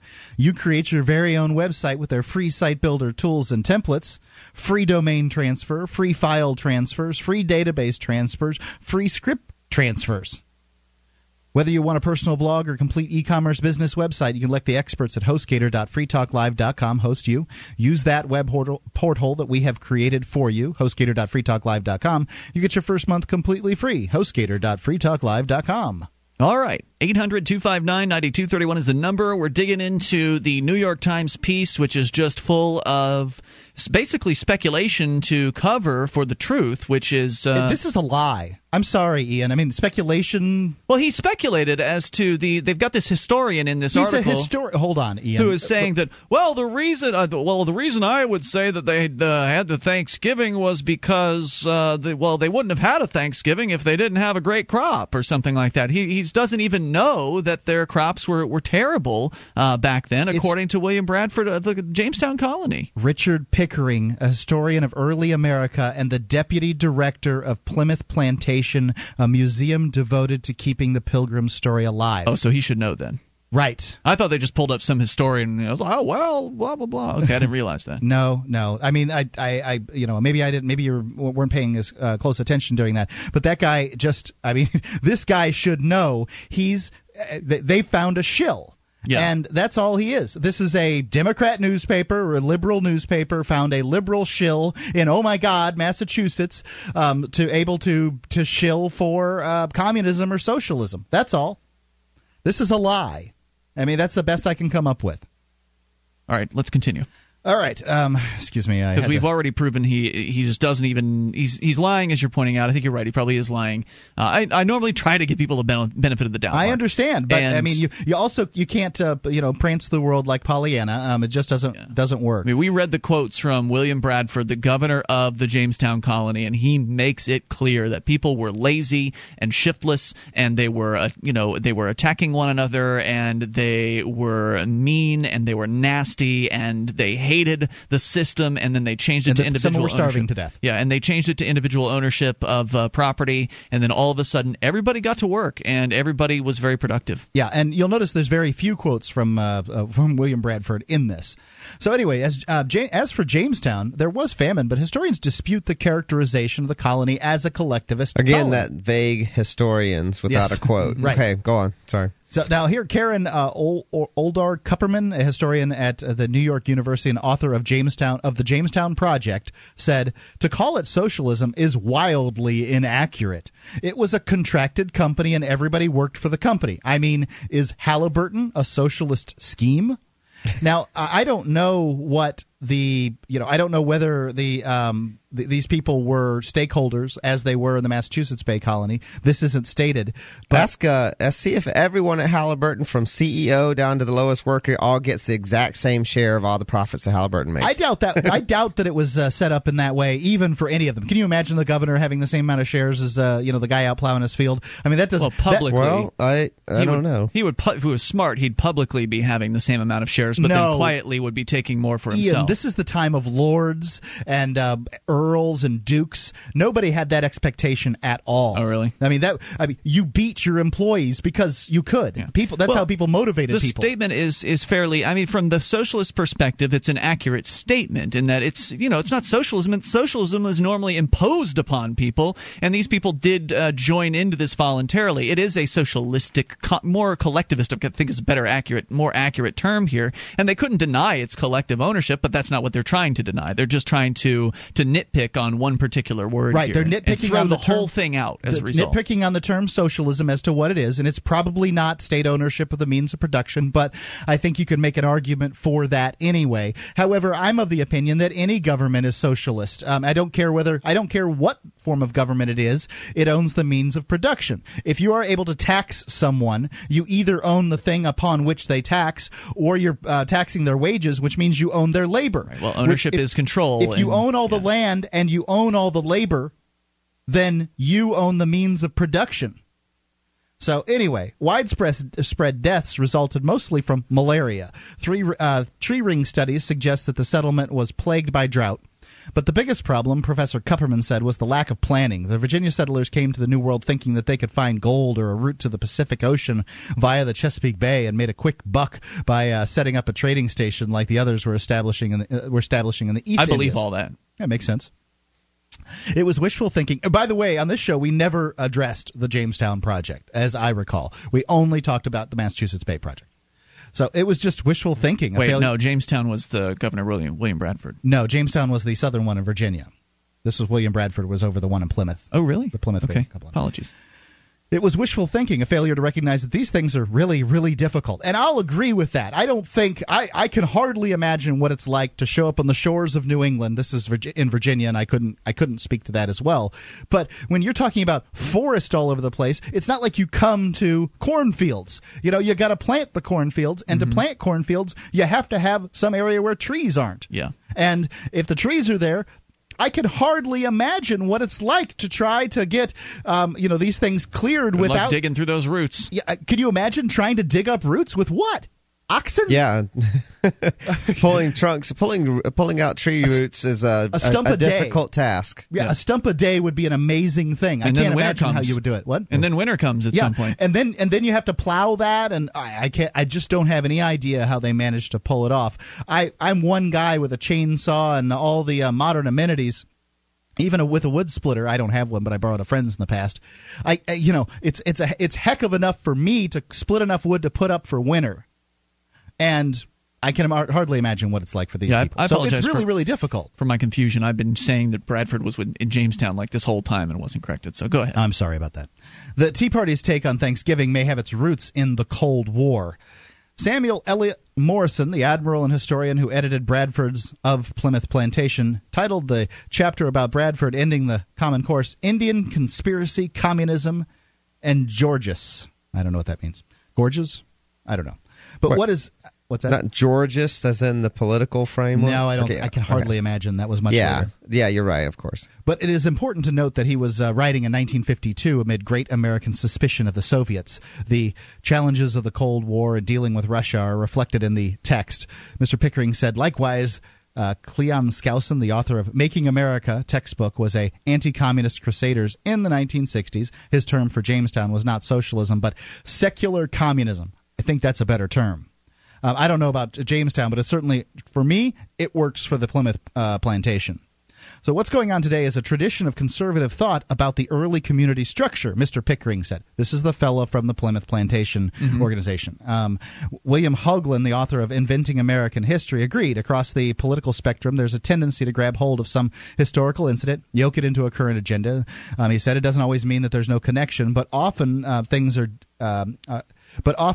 presented as historical first rather than as part of the agenda first. And indeed, many can play this game. Professor Kupperman, for instance, said the Jamestown story reminded her mostly of the Iraq War. It was kind of like the idea that the Iraqis would greet us with flowers, she said. So, what's that supposed to mean? Well, I guess that the Indians weren't happy with them, in some ways. Can't blame them. Oh my God, the Indians! I mean, they really got the bad end of the stick. The eastern coastal Indians it just was terrible dealing with the settlers. Basically, they were looking for any opportunity to go after the Indians and kill them and slaughter them so they could take their land. But agreed. Both sides can make up stories, but look at the government history textbooks. I mean, it's all totally that's the whole embellished. Stated purpose of history. If you ask some history teacher or history professor, well, why should we study history? What's the answer? To learn from mistakes? To avoid the mistakes of the past. So if the claim is that you can't take history and transpose it on ideas and incidences from today, it nullifies and negates the whole purpose of history. 1-800-259-9231. Desperate. That's the SACL CAI toll-free line. Well, in government school, which is run by the government for the purpose of promoting the government, that's what history is about. It's not about learning from mistakes of the past. It's about educating young people in America as to why government is great and why we need government. 800-259-9231. Hour 3's next. Your thoughts are welcome. Bring up anything. Free talk. How long can you hold your breath? Not long. After air, water is the most critical factor for life. There are dozens of toxic substances in tap water, even pharmaceutical drugs that city processing can't remove. Sadly, most bottled water isn't much better. The chemicals in the bottles themselves are a serious health concern and a huge environmental problem. Filtering your own drinking water is the logical answer. You'll have a much better quality of water and save a bunch of money, too. Aquasana filters are thorough and more affordable per gallon than even pitcher-type filters. filters. Aquasana is consistently voted the best choice by Consumers Digest. The filters are easy to use and install. Call 866-NO-BOTTLE to order or link online through freetalklive.com. If you'd like a 20% discount, and who wouldn't, when ordering online, use the discount code FTL. Again, that's FTL. Or call toll-free 866-NO-BOTTLE and tell them we sent you to get a great discount on all Aquasana products. Drink smart. 1-866-NO-BOTTLE.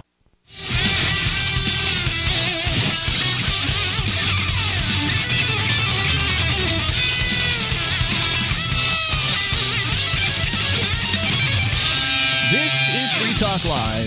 You can bring up whatever you want here as we launch into the third hour of the program. Joining you in the studio tonight, it's Ian. And Delbert. And Mark.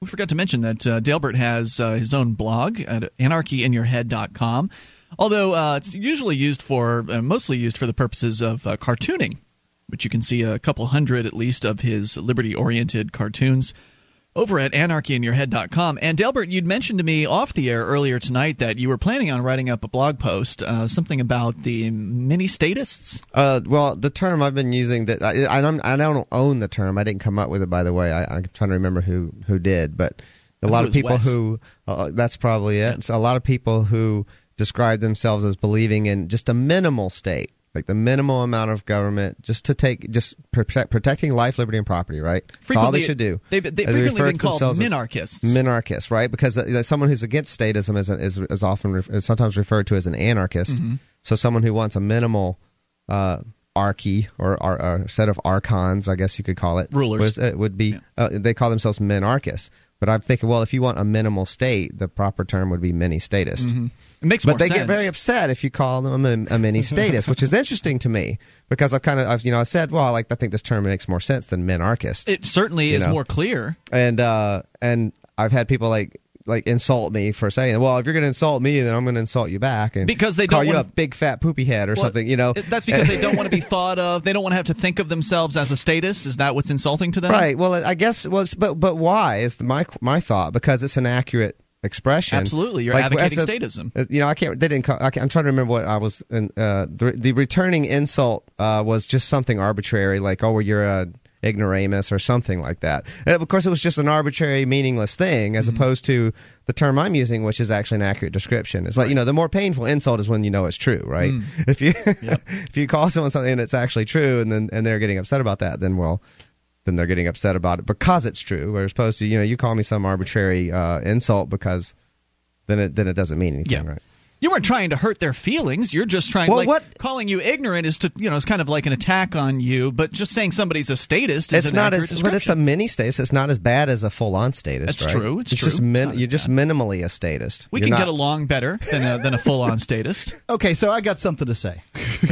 The mini statist in the crowd.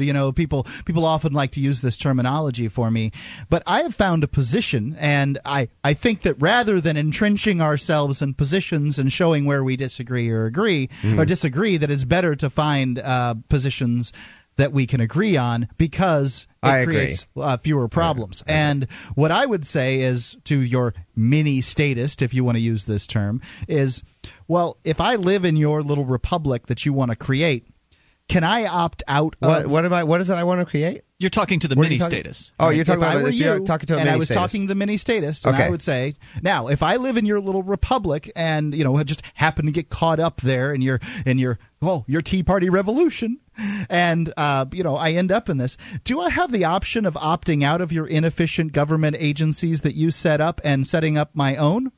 Can I choose not to pay for a school? Say, do you want me to speak for them? Are we role playing? I don't know what these people would necessarily say. Presumably, they would say no, you can't opt out because that's what you presume. I don't know that that's true because most mini-statists we're talking about. Well, then they're not. I would say they're not a mini-statist if they say you can opt out. That's the question that drives to the root of it, Dale, and that's the point I'm trying to make. Well, that's fine. I love questions driving to the root and discussions about where people really stand and everything. But for someone who flat out says, yes, I I believe that we need to have a monopoly enforced government on people to do things. As long and as they you've say asked that them, that's what they are, then I'm just using a term that I think is more accurate than calling them a minarchist. I think if you ask them that question, if they have the option to secede, opt out, use these terminologies. If I could work independent of, say, your school organization, your cop organization, or whatever, can I choose not to pay for it and get none of the services? Like the cops can stop at my property line. If I can do that, then they're not, in fact, and a contract mini-statist. with an alternate one. Yeah, and they're not going to violently oppose that one. An alternate government, right, in the same region. So if you can talk to them in that fashion, because these people are really just more incremental than anyone else. I know, having come from that area.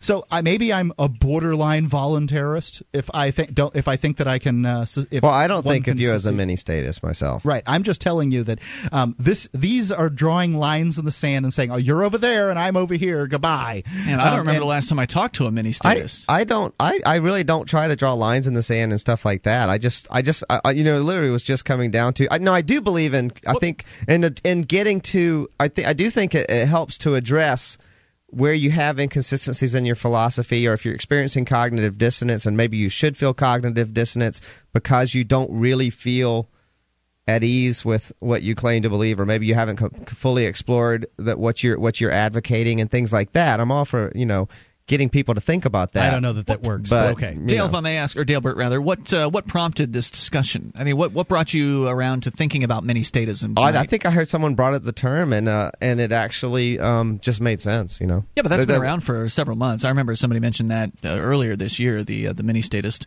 terminology. So that's what I was curious about. In fact, the other thing that was going on today, of course, is Black Friday. And Dale, you'd mentioned something about you were investigating what the term actually meant. Is my understanding Black Friday means the day where retailers are supposedly put into the black. Did you find something alternative? That's seems to be what it came down to. Was it had to do with a business? It was a business term for being in the black, which seems unbelievable. Because I don't believe it. How would you really? You expect me to believe you've gone for 11 full months and you haven't turned a profit? I mean, I suppose that's possible. I have heard, actually, some pretty compelling data that most of that in fact a lot of places do the bulk of their business just during the Christmas season. Now, not necessarily on Black Friday specifically, right? But that's the beginning of this. But it's season. A sign of what's to come. From what I heard, they do a lot of predictions, a lot of economic predictions based on sales on Black Friday, right? Yep, that's true. And there's certainly things were looking good today. Stores were packed full of people, and there was the usual pushing and shoving and madness. We love pushing and shoving on Free Talk Live. Associated. No, actually, I like peace. But it certainly is interesting to watch people jump in over a DVD player or something like that, and clash with one another over a $10 discount. Well, I remember I looked in. There was a laptop that was going to be on sale for $200 at Walmart. Of course, there was going to be a limited number and all that. From 5 to 11 this morning, yeah. I'm ignorant of Black Friday, so I've never done Black Friday. I've always stayed home. It's kind of fun. Like, to do it once, it's kind of fun to go out just to experience what it's like. I've heard that. I've heard people who do it, like, it's a bit of a rush. They get it caught up in the excitement. I imagine that's exactly why most people do it. Yeah, and they love it. And so I'm like, well, that's great if you can have fun with it. To me, it just seems incredibly stressful. Yeah. Like standing in lines, parking issues, crowds, fighting over things, and not getting what you want and stuff like that. And so I didn't know. I was pretty ignorant of this, and I was looking at ads. I'm like, oh wow, I am actually in the market for a laptop. And like marketing, Walmart has a real crappy like I forget what they call it, e-machine laptop or something. Crappy being judgment call, I guess. You get what you pay for $200. Well, right? but if you want, get on the internet and do basic stuff with just stuff you want to do. I already have a powerful desktop that's quite powerful, and just something for that. And I was thinking, it actually suits my needs, and it'll probably be better than my 4-year-old laptop that I paid quite a lot more for a long time ago. And so I was like, I think I'm interested in a $200 laptop. So I go to Walmart yesterday to how does this go exactly? Like there's do you know? And I was trying to find out more stats on it because there wasn't that much listed on it. And I said, do you know any more stats on it? And they didn't know much, but they told me something about what the process would be like. And they said that they actually stay open all night now. They're open all night. They just don't close on Thanksgiving evening. They were open on Thanksgiving in Walmart, and they don't close through Black Friday. Oh, okay. So they used to open their doors at 5 a.m. in the morning, right. And people would be in line the night before to get in. Yes, they would. So they might as well not freeze. And so what they did is they're just letting people come on in, and what they've done is they distributed all of the I forget what the term for these items is. Loss leaders. Loss leaders? Yeah, because they sell them the idea is they sell them at a loss to get you through the door so you buy more stuff. Okay. Well, these are distributed around, and you get in line for the item you want, and you starting at midnight. And she said, if you don't get here at midnight, you're probably not going to get it. And they only let as many people in line as they have the item for. So now you don't stand in line without knowing you're going to get it. That's very sharp on their part. Yeah. Although I guess some people are upset. I saw a headline about how people are upset at Walmart for false advertising because in their flyer it said those deals were from 5 a.m. to 11 in the morning. We'll come back with more on Black Friday in moments. Parents of America, beware! The nefarious brigands known as Yerkish are now offering a free download of their so-called music at yerkish.com/FTL. That's YERKISH.com/FTL. Be warned, exposure to this addictive, mind-altering rock and roll has been shown to cause frustration, damnation, even sexual deviance. So fathers, lock up your daughters, mothers, cover your sons' ears, and do whatever it takes to keep them away from yerkish.com/FTL.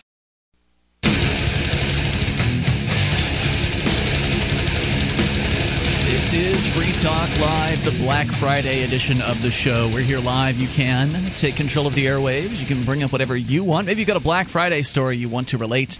Perhaps you work in retail and you're experiencing Black Friday from that side. Or maybe you were a customer this morning and you saw something interesting or experienced something that you want to share. 800-259-9231. That is the SACL CAI toll-free line. You can join us on our website at freetalklive.com. You'll find that there's a lot of stuff there, and we give it all away to you, including the bulletin board system. Get interactive with other listeners over at bbs.freetalklive.com.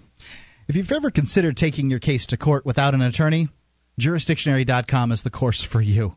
It will teach you how to use the system, how to motion the court, how to do discovery, all the things that you need to do within the legal system without any of the hocus pocus that so many of these legal courses have out there. And it's designed to protect you against, other lawyers. Buy a lawyer. It works for plaintiffs or defendants. It costs less than an hour with any good attorney, and it's so easy the average 8th grader could go through the complete 4-CD course in a single weekend. You can get it at jurisdictionary.com. Once you get it, you won't want to just spend a single weekend on it.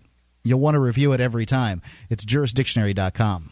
So I've done Black Friday once, but it was down in Florida. I'd imagine it was a lot less. It's a lot less fun to do Black Friday when it's not, or when it is rather freezing cold outside, as it would be here, say in Keene, New Hampshire, as people wait in lines outside of Best Buy and Walmart and Target and these major retailers. Walmart. Not Walmart. As you were discussing, they actually opened up all night long and let people in. And you can tell me a little more about what they were doing. But the way it typically goes is people will line up. I remember down in Sarasota at Best Buy, the line went around the building. It was so long. And, right at the front door, all the way down the front of the building and around the side of the building. Jeez. Then I was at Circuit City, I think, and when they existed, and the line was very lengthy. Some people had been out there all night. People will, in some cases, camp out in front of the stores. Like they'll turn it into an entire affair. They'll try to be the first person in line. They'll get there the day prior and basically stand in line all night long. It's amazing. I mean, really, it's quite the spectacle to behold, and mostly people are pretty friendly. At least it's been my experience when I was there. People were pretty friendly and enjoying each other's company, even though they were total strangers. They didn't know one another. They were all going through the same experience, right? And you know how people do that for movies too? Stand in line? Yeah, stand in line, like from midnight on and things like that. It's You'll like see it that on to the extreme. But I had a friend who just on a lark just thought it was funny for the first Jackass movie that came out. Mm-hmm. She and her friend went and stood in front of the camped out in front of the theater from midnight the night before that they were able to see it or whatever and got their tickets. They were the only ones there, and there were plenty of tickets. The only experience I can relate to this, and this is going to reveal how much of a nerd I can be at times. I'm just a nerd, but I got into the beta for World of Warcraft. right? This is where you had to have an invite or whatever. It was like it was closed beta, but you had to have an invite, and I got into the closed beta for World of Warcraft, and it was like before the game actually came out. You got to, people got to play for a couple of weeks in the closed beta. Try to find bugs. When the first World of Warcraft game was coming out, a friend of mine talked me into going down where there's going to be this big event. They were going to have like news people there, and all this stuff was supposed to be going on, and they were going to. They were opening at midnight at this one store in the LA area to sell it, to sell the game. The people in the beta didn't get a free version. The day of the no. What was it? This was like the one of the later forms of beta, because my friend had been playing in it for a long time. The main thing, you get to play the game and know all the stuff about it before everyone else even gets the game.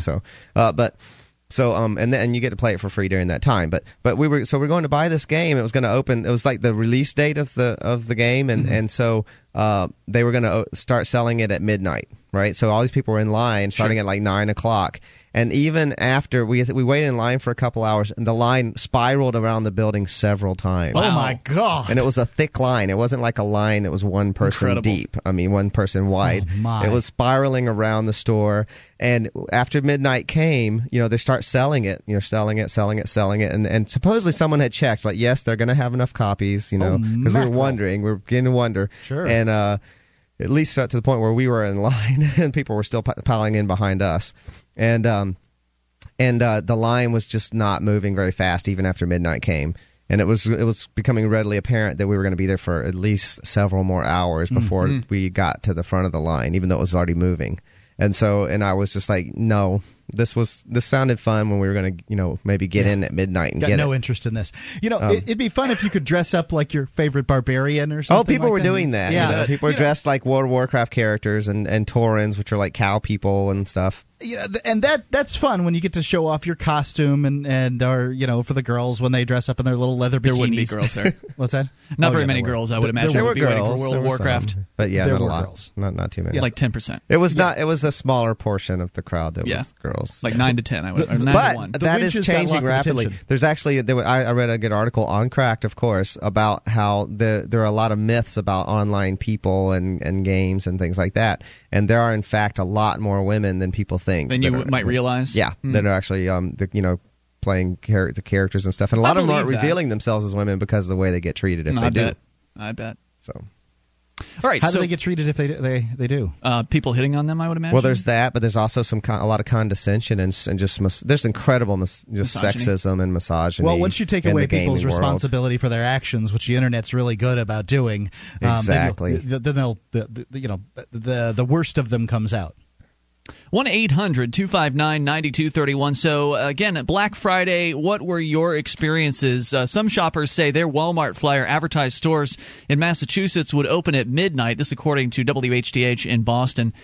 People started lining up outside locations, some as early as 8 p.m. on Thursday. They became furious when it was announced the stores wouldn't actually open until 4 a.m. on Friday.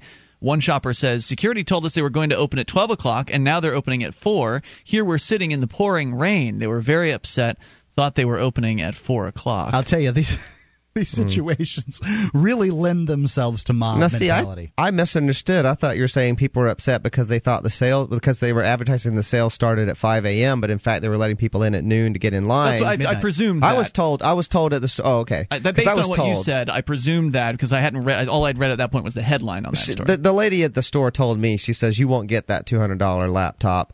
You probably decent chance of getting it if you show up at midnight and get immediately in line for that, because then the main thing was that forced people to pick the item. You couldn't just rush in and try to get several. Yeah. You had to pick the item you wanted to stand in line for.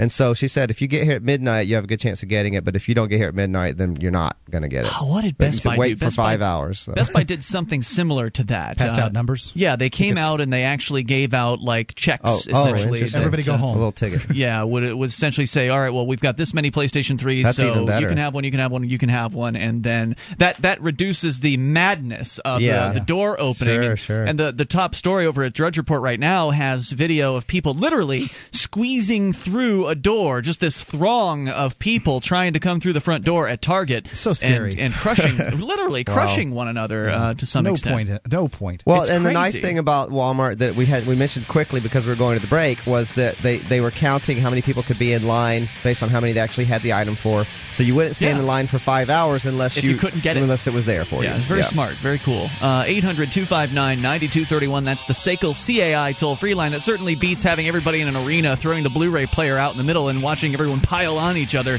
to try to get their hands on it, which that stuff happens. I mean, they don't have the arena, but that's how it is sometimes. It's Free Talk Live. Do you have a product or service that you can sell to a national audience? Free Talk Live is a nationally syndicated talk show on more than 80 talk radio stations from Alaska to Florida. We've been named to Talkers Magazine's Heavy 100 list. That's the 100 most important radio talk shows in the nation twice. And the #1 political podcast on podcastawards.com 4 out of the last 5 years. You can have access to our 80-plus stations and our large and loyal podcast audience for as little as $500 a month. Contact me, Mark, at freetalklive.com.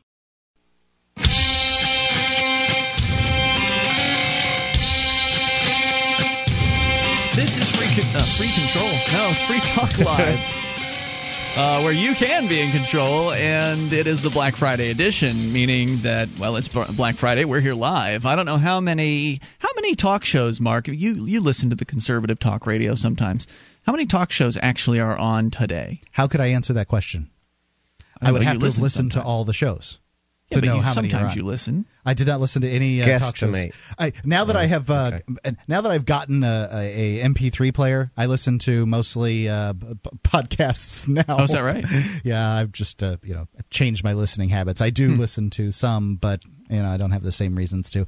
But I still wouldn't have been able to listen to all, and therefore wouldn't be able to answer that question. I suspect maybe some of them have guest hosts. Probably fill-in host, yeah. So if that would be live, but it wouldn't be the actual host. We are here to take your phone calls about whatever you want. You can take control of the airwaves, 800-259-9231. Also, don't forget, if you've got a smartphone, you can visit m.freetalklive.com to get quick access to our streams and podcast. That's m.freetalklive.com. And we're going to do a giveaway coming up here tonight. The Totasac 2-pack going to be given to you at some point here in the remainder of this hour. But Mark, we need to tell you what the Totasac is first. What is that? The Totasac's the One Trip Wonder. It's the original green thing. It's a recycled hook, I guess, that you kind of carry grocery bags with. You can carry them from the grocery store out to your car. That way you don't have to take the cart back to the corral. You can carry them from the car into the house. That way you don't have to make multiple trips. You can carry bags out to the boat or wherever. It's a Totasac. I have mine, and I love them. I hate it when I don't have them on me when I'm going into the grocery store. It makes me really upset. Go check it out. Take a look at it, because I think it's best described that way. Totasac.us. That's totasac.us. And check it out. You can get a family pack there. They're relatively inexpensive for the family pack. You really want several of these. That way you can put them in all the other cars, have them in the house, that kind of thing. 2 of them simply isn't enough. No. Totasac, I lost one of mine, so I'm in trouble. I've only got one, but I still use it. They're great. I think it's oftentimes we'll find that it's easier for me to carry more bags in one hand than it is for me to equalize them between 2 Totasacs. How do you feel? I don't know, Mark. I just load them up. Yeah, I just load up arms and stuff. I load up as many bags as I can possibly get away with. Totasac.us. We'll give you the 2-pack here in a little bit. You can see exactly what it's like. Would have come in handy if you were out at Black Friday today, loading up shopping carts full of stuff, gifts and things like that. Of course, maybe you did the right thing and went to amazon.freetalklive.com and stayed away from the stores, because it can be an absolute madhouse out there. And if you've got any recounts, stories you want to recount to us, perhaps you work in retail, or that's usually the best way to come across a story about Black Friday. Because if you're just showing up in the morning, 5 in the morning, 4 in the morning, whatever time these stores are opening, you're standing in line. Usually it's pretty uneventful. People are getting along fairly well. They're usually fairly respectful of one another. They're really the only occasionally there's these exceptions, and it's the exceptions that make the news. So, there are headlines about this throng of people that are trying to push through the front door at Target one place, and then the mall food court placed on a lockdown after a fight. Reports of gunshots. I don't know if those are true or not, but police called after thousands rushed the Toys R Us. Women busted after a gun threat at a toy store. What are they even after this year in the Toys R Us? I don't even know what the big thing is. I don't know either, Mark. That's a good question. What is the big toy this year? Because normally there is that big toy. I mean, having worked in retail, I worked about 4 years at the big Kmart down in Sarasota, Florida, which was subsequently put out of business by Walmart that moved in down the street. But I remember when it was Tickle Me Elmo one year. That's that was the really one that big. sticks in my memory. Tickle Me Elmo, and the people got so someone actually got one just so they could run over it with a bulldozer to protest how ridiculous the whole notion of it was. Yeah, and then Cabbage Patch Kids was another big one. That was from back in the 80s. And then Tamagotchi was a big one when I was in retail. What is that? That just shows you, I mean, how temporary some of these things are. They that come was and they the go. electronic pet, right? Correct. Yeah, where you essentially, instead of having a real pet that can actually love you, you would get your kid the Tamagotchi, and they would have an electronic little device that they could put on a keychain, for instance, and then essentially it would beep at you or something when it was hungry, and then you would feed it digital food by pressing a button of some sort. And it was just busy work. Yeah. It was like you just had to tend to this. It was like all the bad parts of having a pet without any of the good parts, right. like the cuddliness and the pet loving you and this, that unconditional love from a pet. And everything. No, it was just the busy work parts. It was like feeding it and petting it was just pressing a button and stuff too, right? Yeah, it needs affection now. Let's press the affection button. There we go. Next, they'll have Tamagotchi sex. Like, oh, here, I'm having sex now by pressing this button. Okay. There's got to be a Facebook app for that. There absolutely does. So, that's essentially what it was, Mark. And parents were crazy over that in that particular year. And those are the only two that I really recall. It's probably great for parents who didn't have to smell litter boxes or feed the pet for their kid or something. Yeah, that's a good point. Yeah, right. So if you it could die. Right, the pet could die if you neglected it, right? That's true. Could you reincarnate it? Of course. Did it start over? Okay, I wasn't sure if it was like. I always wondered that whether you could restart it. You can't play a second time. That's awesome.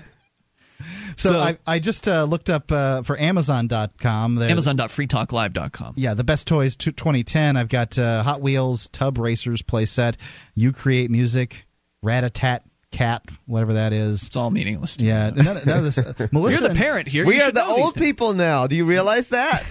We used to know what was hot because we were young, and now we're old. No, it's not because I was young. It's because I was working in retail. I mean, if I were working at a department store, I would know what the hot toy is because that's what all the parents were coming in looking for. Right, and the other thing, either that or if you're watching broadcast television, which I don't do anymore. True, the news will sometimes. That's the other thing. I am so much out of the loop for a lot of things because I'm not watching broadcast television anymore. I get exactly what I want to see online. Mm-hmm. Yeah, the news will sometimes report on crazes like that, like what we're talking about here. Melissa and Doug, those are these wooden puzzle pieces which are very popular these days. They're named after people? Yeah, I think that probably a couple, Melissa and I see. A couple of Democrat voting, Birkenstock wearing, organic food eating folks came up with these wooden toys called Melissa and Doug's, and they have different types, and they're very popular amongst the greenie crowd. So this is what's selling on Amazon right now? Is what you're saying? Several Legos. Those are very good. Here's some WWE. Those things are expensive. But they're great. You can use them over and over again. That's true. They're Legos are great. Great toy. WWE, and it looks like Kane's on here. The Halo character, which I can't imagine that's much fun. I'd rather play the video game. Amazing to me is the Star Wars Imperial AT-AT. This is the toy that I had when I was a kid. It's back, huh? It's back with the same articulation. It looks like the same mold. They did that with the Transformers. The Generation 1 Transformers, they actually brought it back. They found some of the old die-cast molds in the factory. I guess they haven't found them all, or maybe they just haven't released that they found them all. But they found the old die-cast molds, and they literally redid another batch of the Generation 1 Transformers, and they sold them at a premium. And it's funny, too. I've got a few of them because I was a big fan. I've got a few of them. They actually say, adult collectible toy on the front. Wow. This is not even being marketed towards children. Because the kids these days haven't seen the shows. They don't they don't have the same marketing value to kids, but now they have the nostalgic value to older Right, kids. those of us who are Generation X are now old enough to spend more money on Transformers than we could when we were kids. I've got a better one. This list here is from besttoyguide.com, and it's pretty awesome. The Xbox Kinect, I guess. I've heard about that. That's the thing that people are freaking out about because Microsoft has announced that there's some sort of a camera in it or a sensor of some sort. I don't know. I haven't done. It has to see how research. You're moving, I guess. I haven't done research on exactly what it is, but they claim that, so I've heard, and please correct me if I'm wrong. But the claim is that they can identify like what clothes people are wearing, so they can market things to them. Like the people that are sitting in your living room playing with the Xbox can be like seen by Microsoft and cataloged. I've seen this video game toy where it comes with some stuff. And there's a pet. I guess it's like the Tamagotchi, but it's a video game pet where you have a webcam type thing that looks at you, and you have a card, and it recognizes the patterns on the card so that it can create a 3-dimensional projection where that card is and everything, and you can interact with your pet by looking on the screen and watching it do things as you're moving your hand around and doing all kinds of stuff. We'll come back with more. If you want to add into the conversation, especially if you've been actually out and about in the retail world today, your experiences with Black Friday would be welcome at 800-259-9231. More of the hot toys, Mark. We've got some more coming up 20 of them, in a moment, and you can take control. This is Free Talk Live. DVD, books, music, instruments, periodicals, computers, software, electronic, photo, cell phone, office product, home and garden, bed and bath, furniture, kitchen, pet supply, automotive, hardware, apparel, shoes, jewelry, grocery, healthcare, sports and outdoors, toys, games, used, and more. It's a department store at your fingertips. Amazon.freetalklive.com. Get all your shopping done, a great deal, delivery to your door, and a percentage of your purchase will go to Free Talk Live when you enter Amazon through Amazon.freetalklive.com.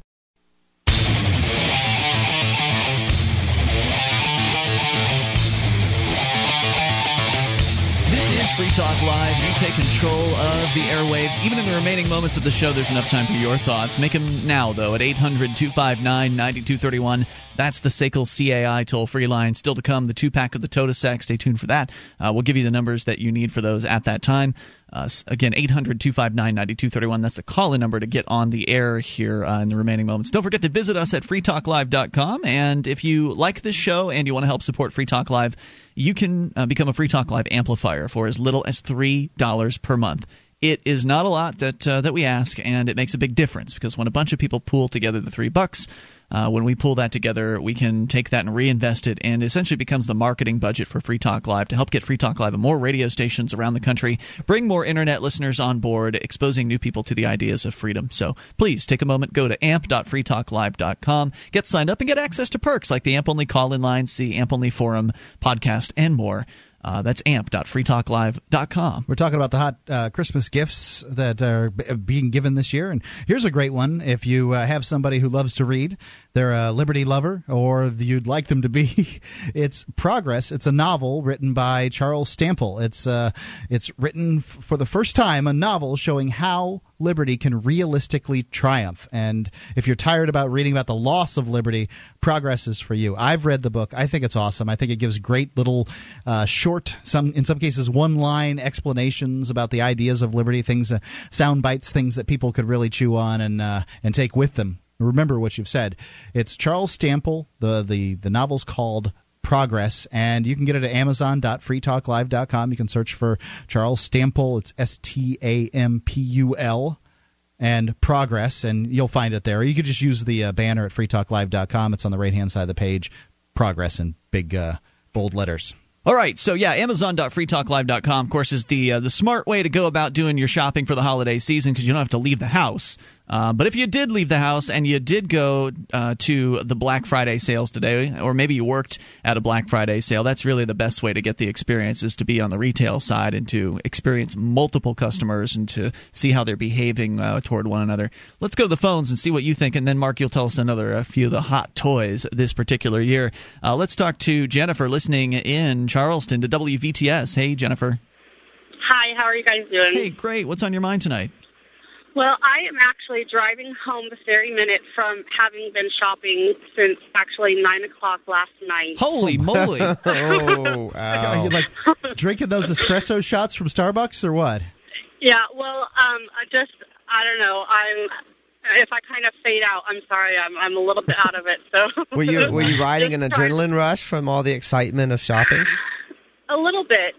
Yes, last night. Well, this is the thing. I've gone for the past 7 years with my sisters and my sisters-in-law, and we, look at the papers all the day before and make a whole plan, and we have everything arranged.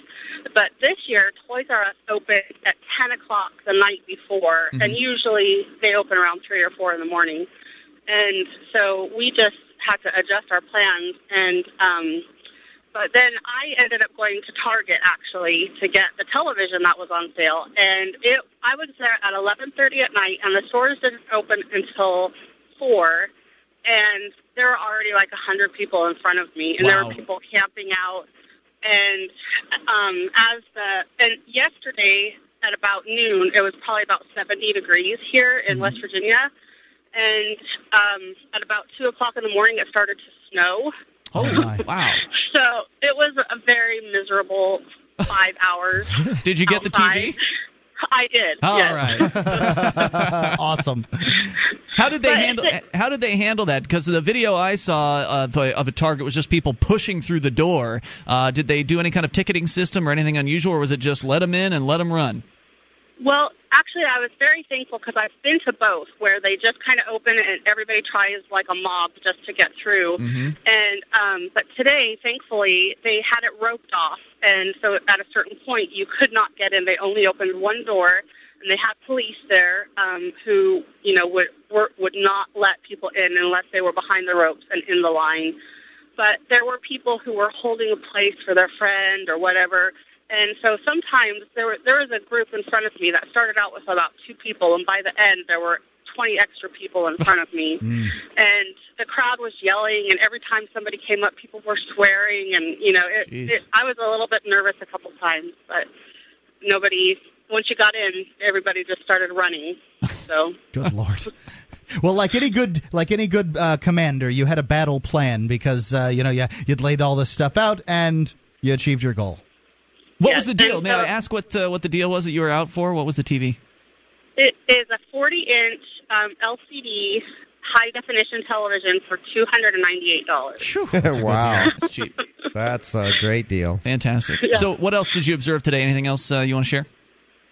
I don't know why I do it every year. It's some kind of an addiction, I guess. I don't know. It's just like that. Also, yeah, and I've been going all day long. Maybe I've saved like $500, but I just don't know if it's worth it, That's a good day. Hey, look, you can't go out and make $500 a day. Well, likely that's not your profession anyway. It's unlikely you're making $500 in a day, and saving $500, you get your. I think it could be worth it if you enjoy it. You should do it. I think they said. I think I heard. Yeah. I can't remember what the exact number was, but that Bill Gates, like if there were a $10,000 bill sitting on the sidewalk, it's not worth his time to lean over and pick it up. but for most people, $500 in a day is pretty good.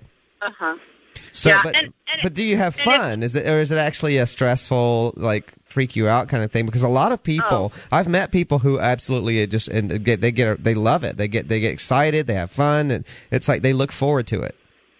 Actually, I end up miserable every single time, and I always say I'm never going to do this again. But it's the lure of such a great deal. That's a real live addiction. Yep. Yeah. Well, it could be making you miserable, and you keep doing it. It could be worse. You could be addicted to crack. So I mean, this. That's true. I don't know. Well, if you're gonna be addicted to something. You can take crack every day of the year, but you can only get this addiction once a year. Right? Yeah, that's true. Exactly. Exactly. So, the more you spend, the more you save. So you have to keep going to all the stores to get everything. Would you say that you spent more this year than you did last year, or about on par? Do you have a budget before you go into this? I mean, how does that work for you? Well, it usually just depends on what's going on and what the big deal is. I have a daughter who's going to be 8 on New Year's Day, actually. And so she's past the toys, so it's actually a little bit more expensive this year because she's more into the video games and she wants a DVD player in the car and things like that. And so this was probably the most expensive one. But my brother-in-law backed up into my car a couple months ago, So I just didn't have my car fixed, and I used the money to buy all the stuff today. So, Jennifer, thanks for calling with the story. We don't get enough of the Black Friday experiences, and thank you for the call tonight. And get home safe and sleep well tonight. Sounds like she's been up for 24 hours. Thank you, Jennifer. 800-259-9231. I love hearing people's Black Friday stories, and we hardly ever get That was a good call. Yeah. Let me rattle these off real quick. Some of the big... No, Frank just dropped. Frank was going to talk about Japanese toys or something like that, but anyway, go ahead. So the Nerf InStrike Stampede ECS Blaster. This hell is that? A giant Nerf bullet shooting bazooka thing. I thought it was like crazy. a toy taser or something. It's crazy. I never liked Nerfs when I was a kid because the Nerf shooting thing, you always have to go and pick them up. Yeah, that's this one appears to have a very large clip. Like with a water gun, you just have to reload the tube. I think there's advantages to water guns. The Singamajigs, which look like cool little toys. Apparently they sing for you if you squeeze them or something like that. There's several of those kind of learning toys, which are probably who wants that crap? Yeah, well, yeah. Now, the one that I like the best here is the Imaginext Bigfoot Monster, remote control monster. You can have your own. That sounds awesome. Now, that's fire? exactly the kind of thing that would have had me getting all excited about Christmas as a kid. It's remote control. He walks along, lifts his arm. Fire breathing? Does Bigfoot breathe fire? Oh, I didn't hear if it was Bigfoot. I thought it was some monster. No, I think they do have a dinosaur one that's like it, though, and I doubt that has fire either. Fisher-Price dancing star Mickey, which is probably pretty cool.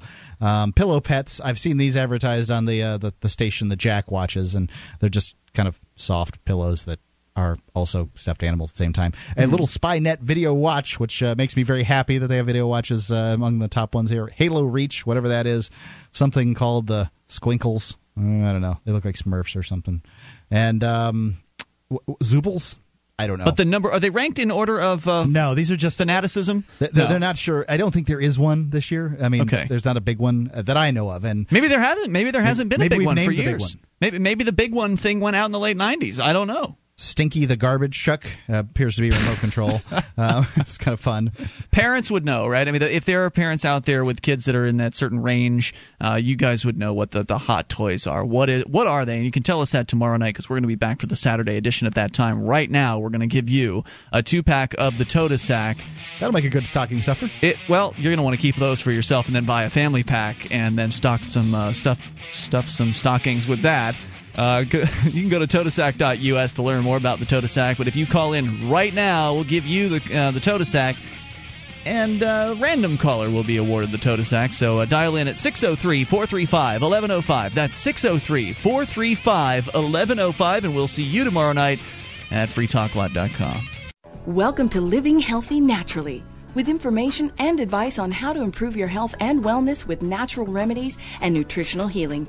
Here's renowned naturopathic doctor and certified nutritionist, Dr. Lindsay Duncan. Losing weight and then maintaining a healthy weight is an American obsession and one that I deal with constantly when I help my clients.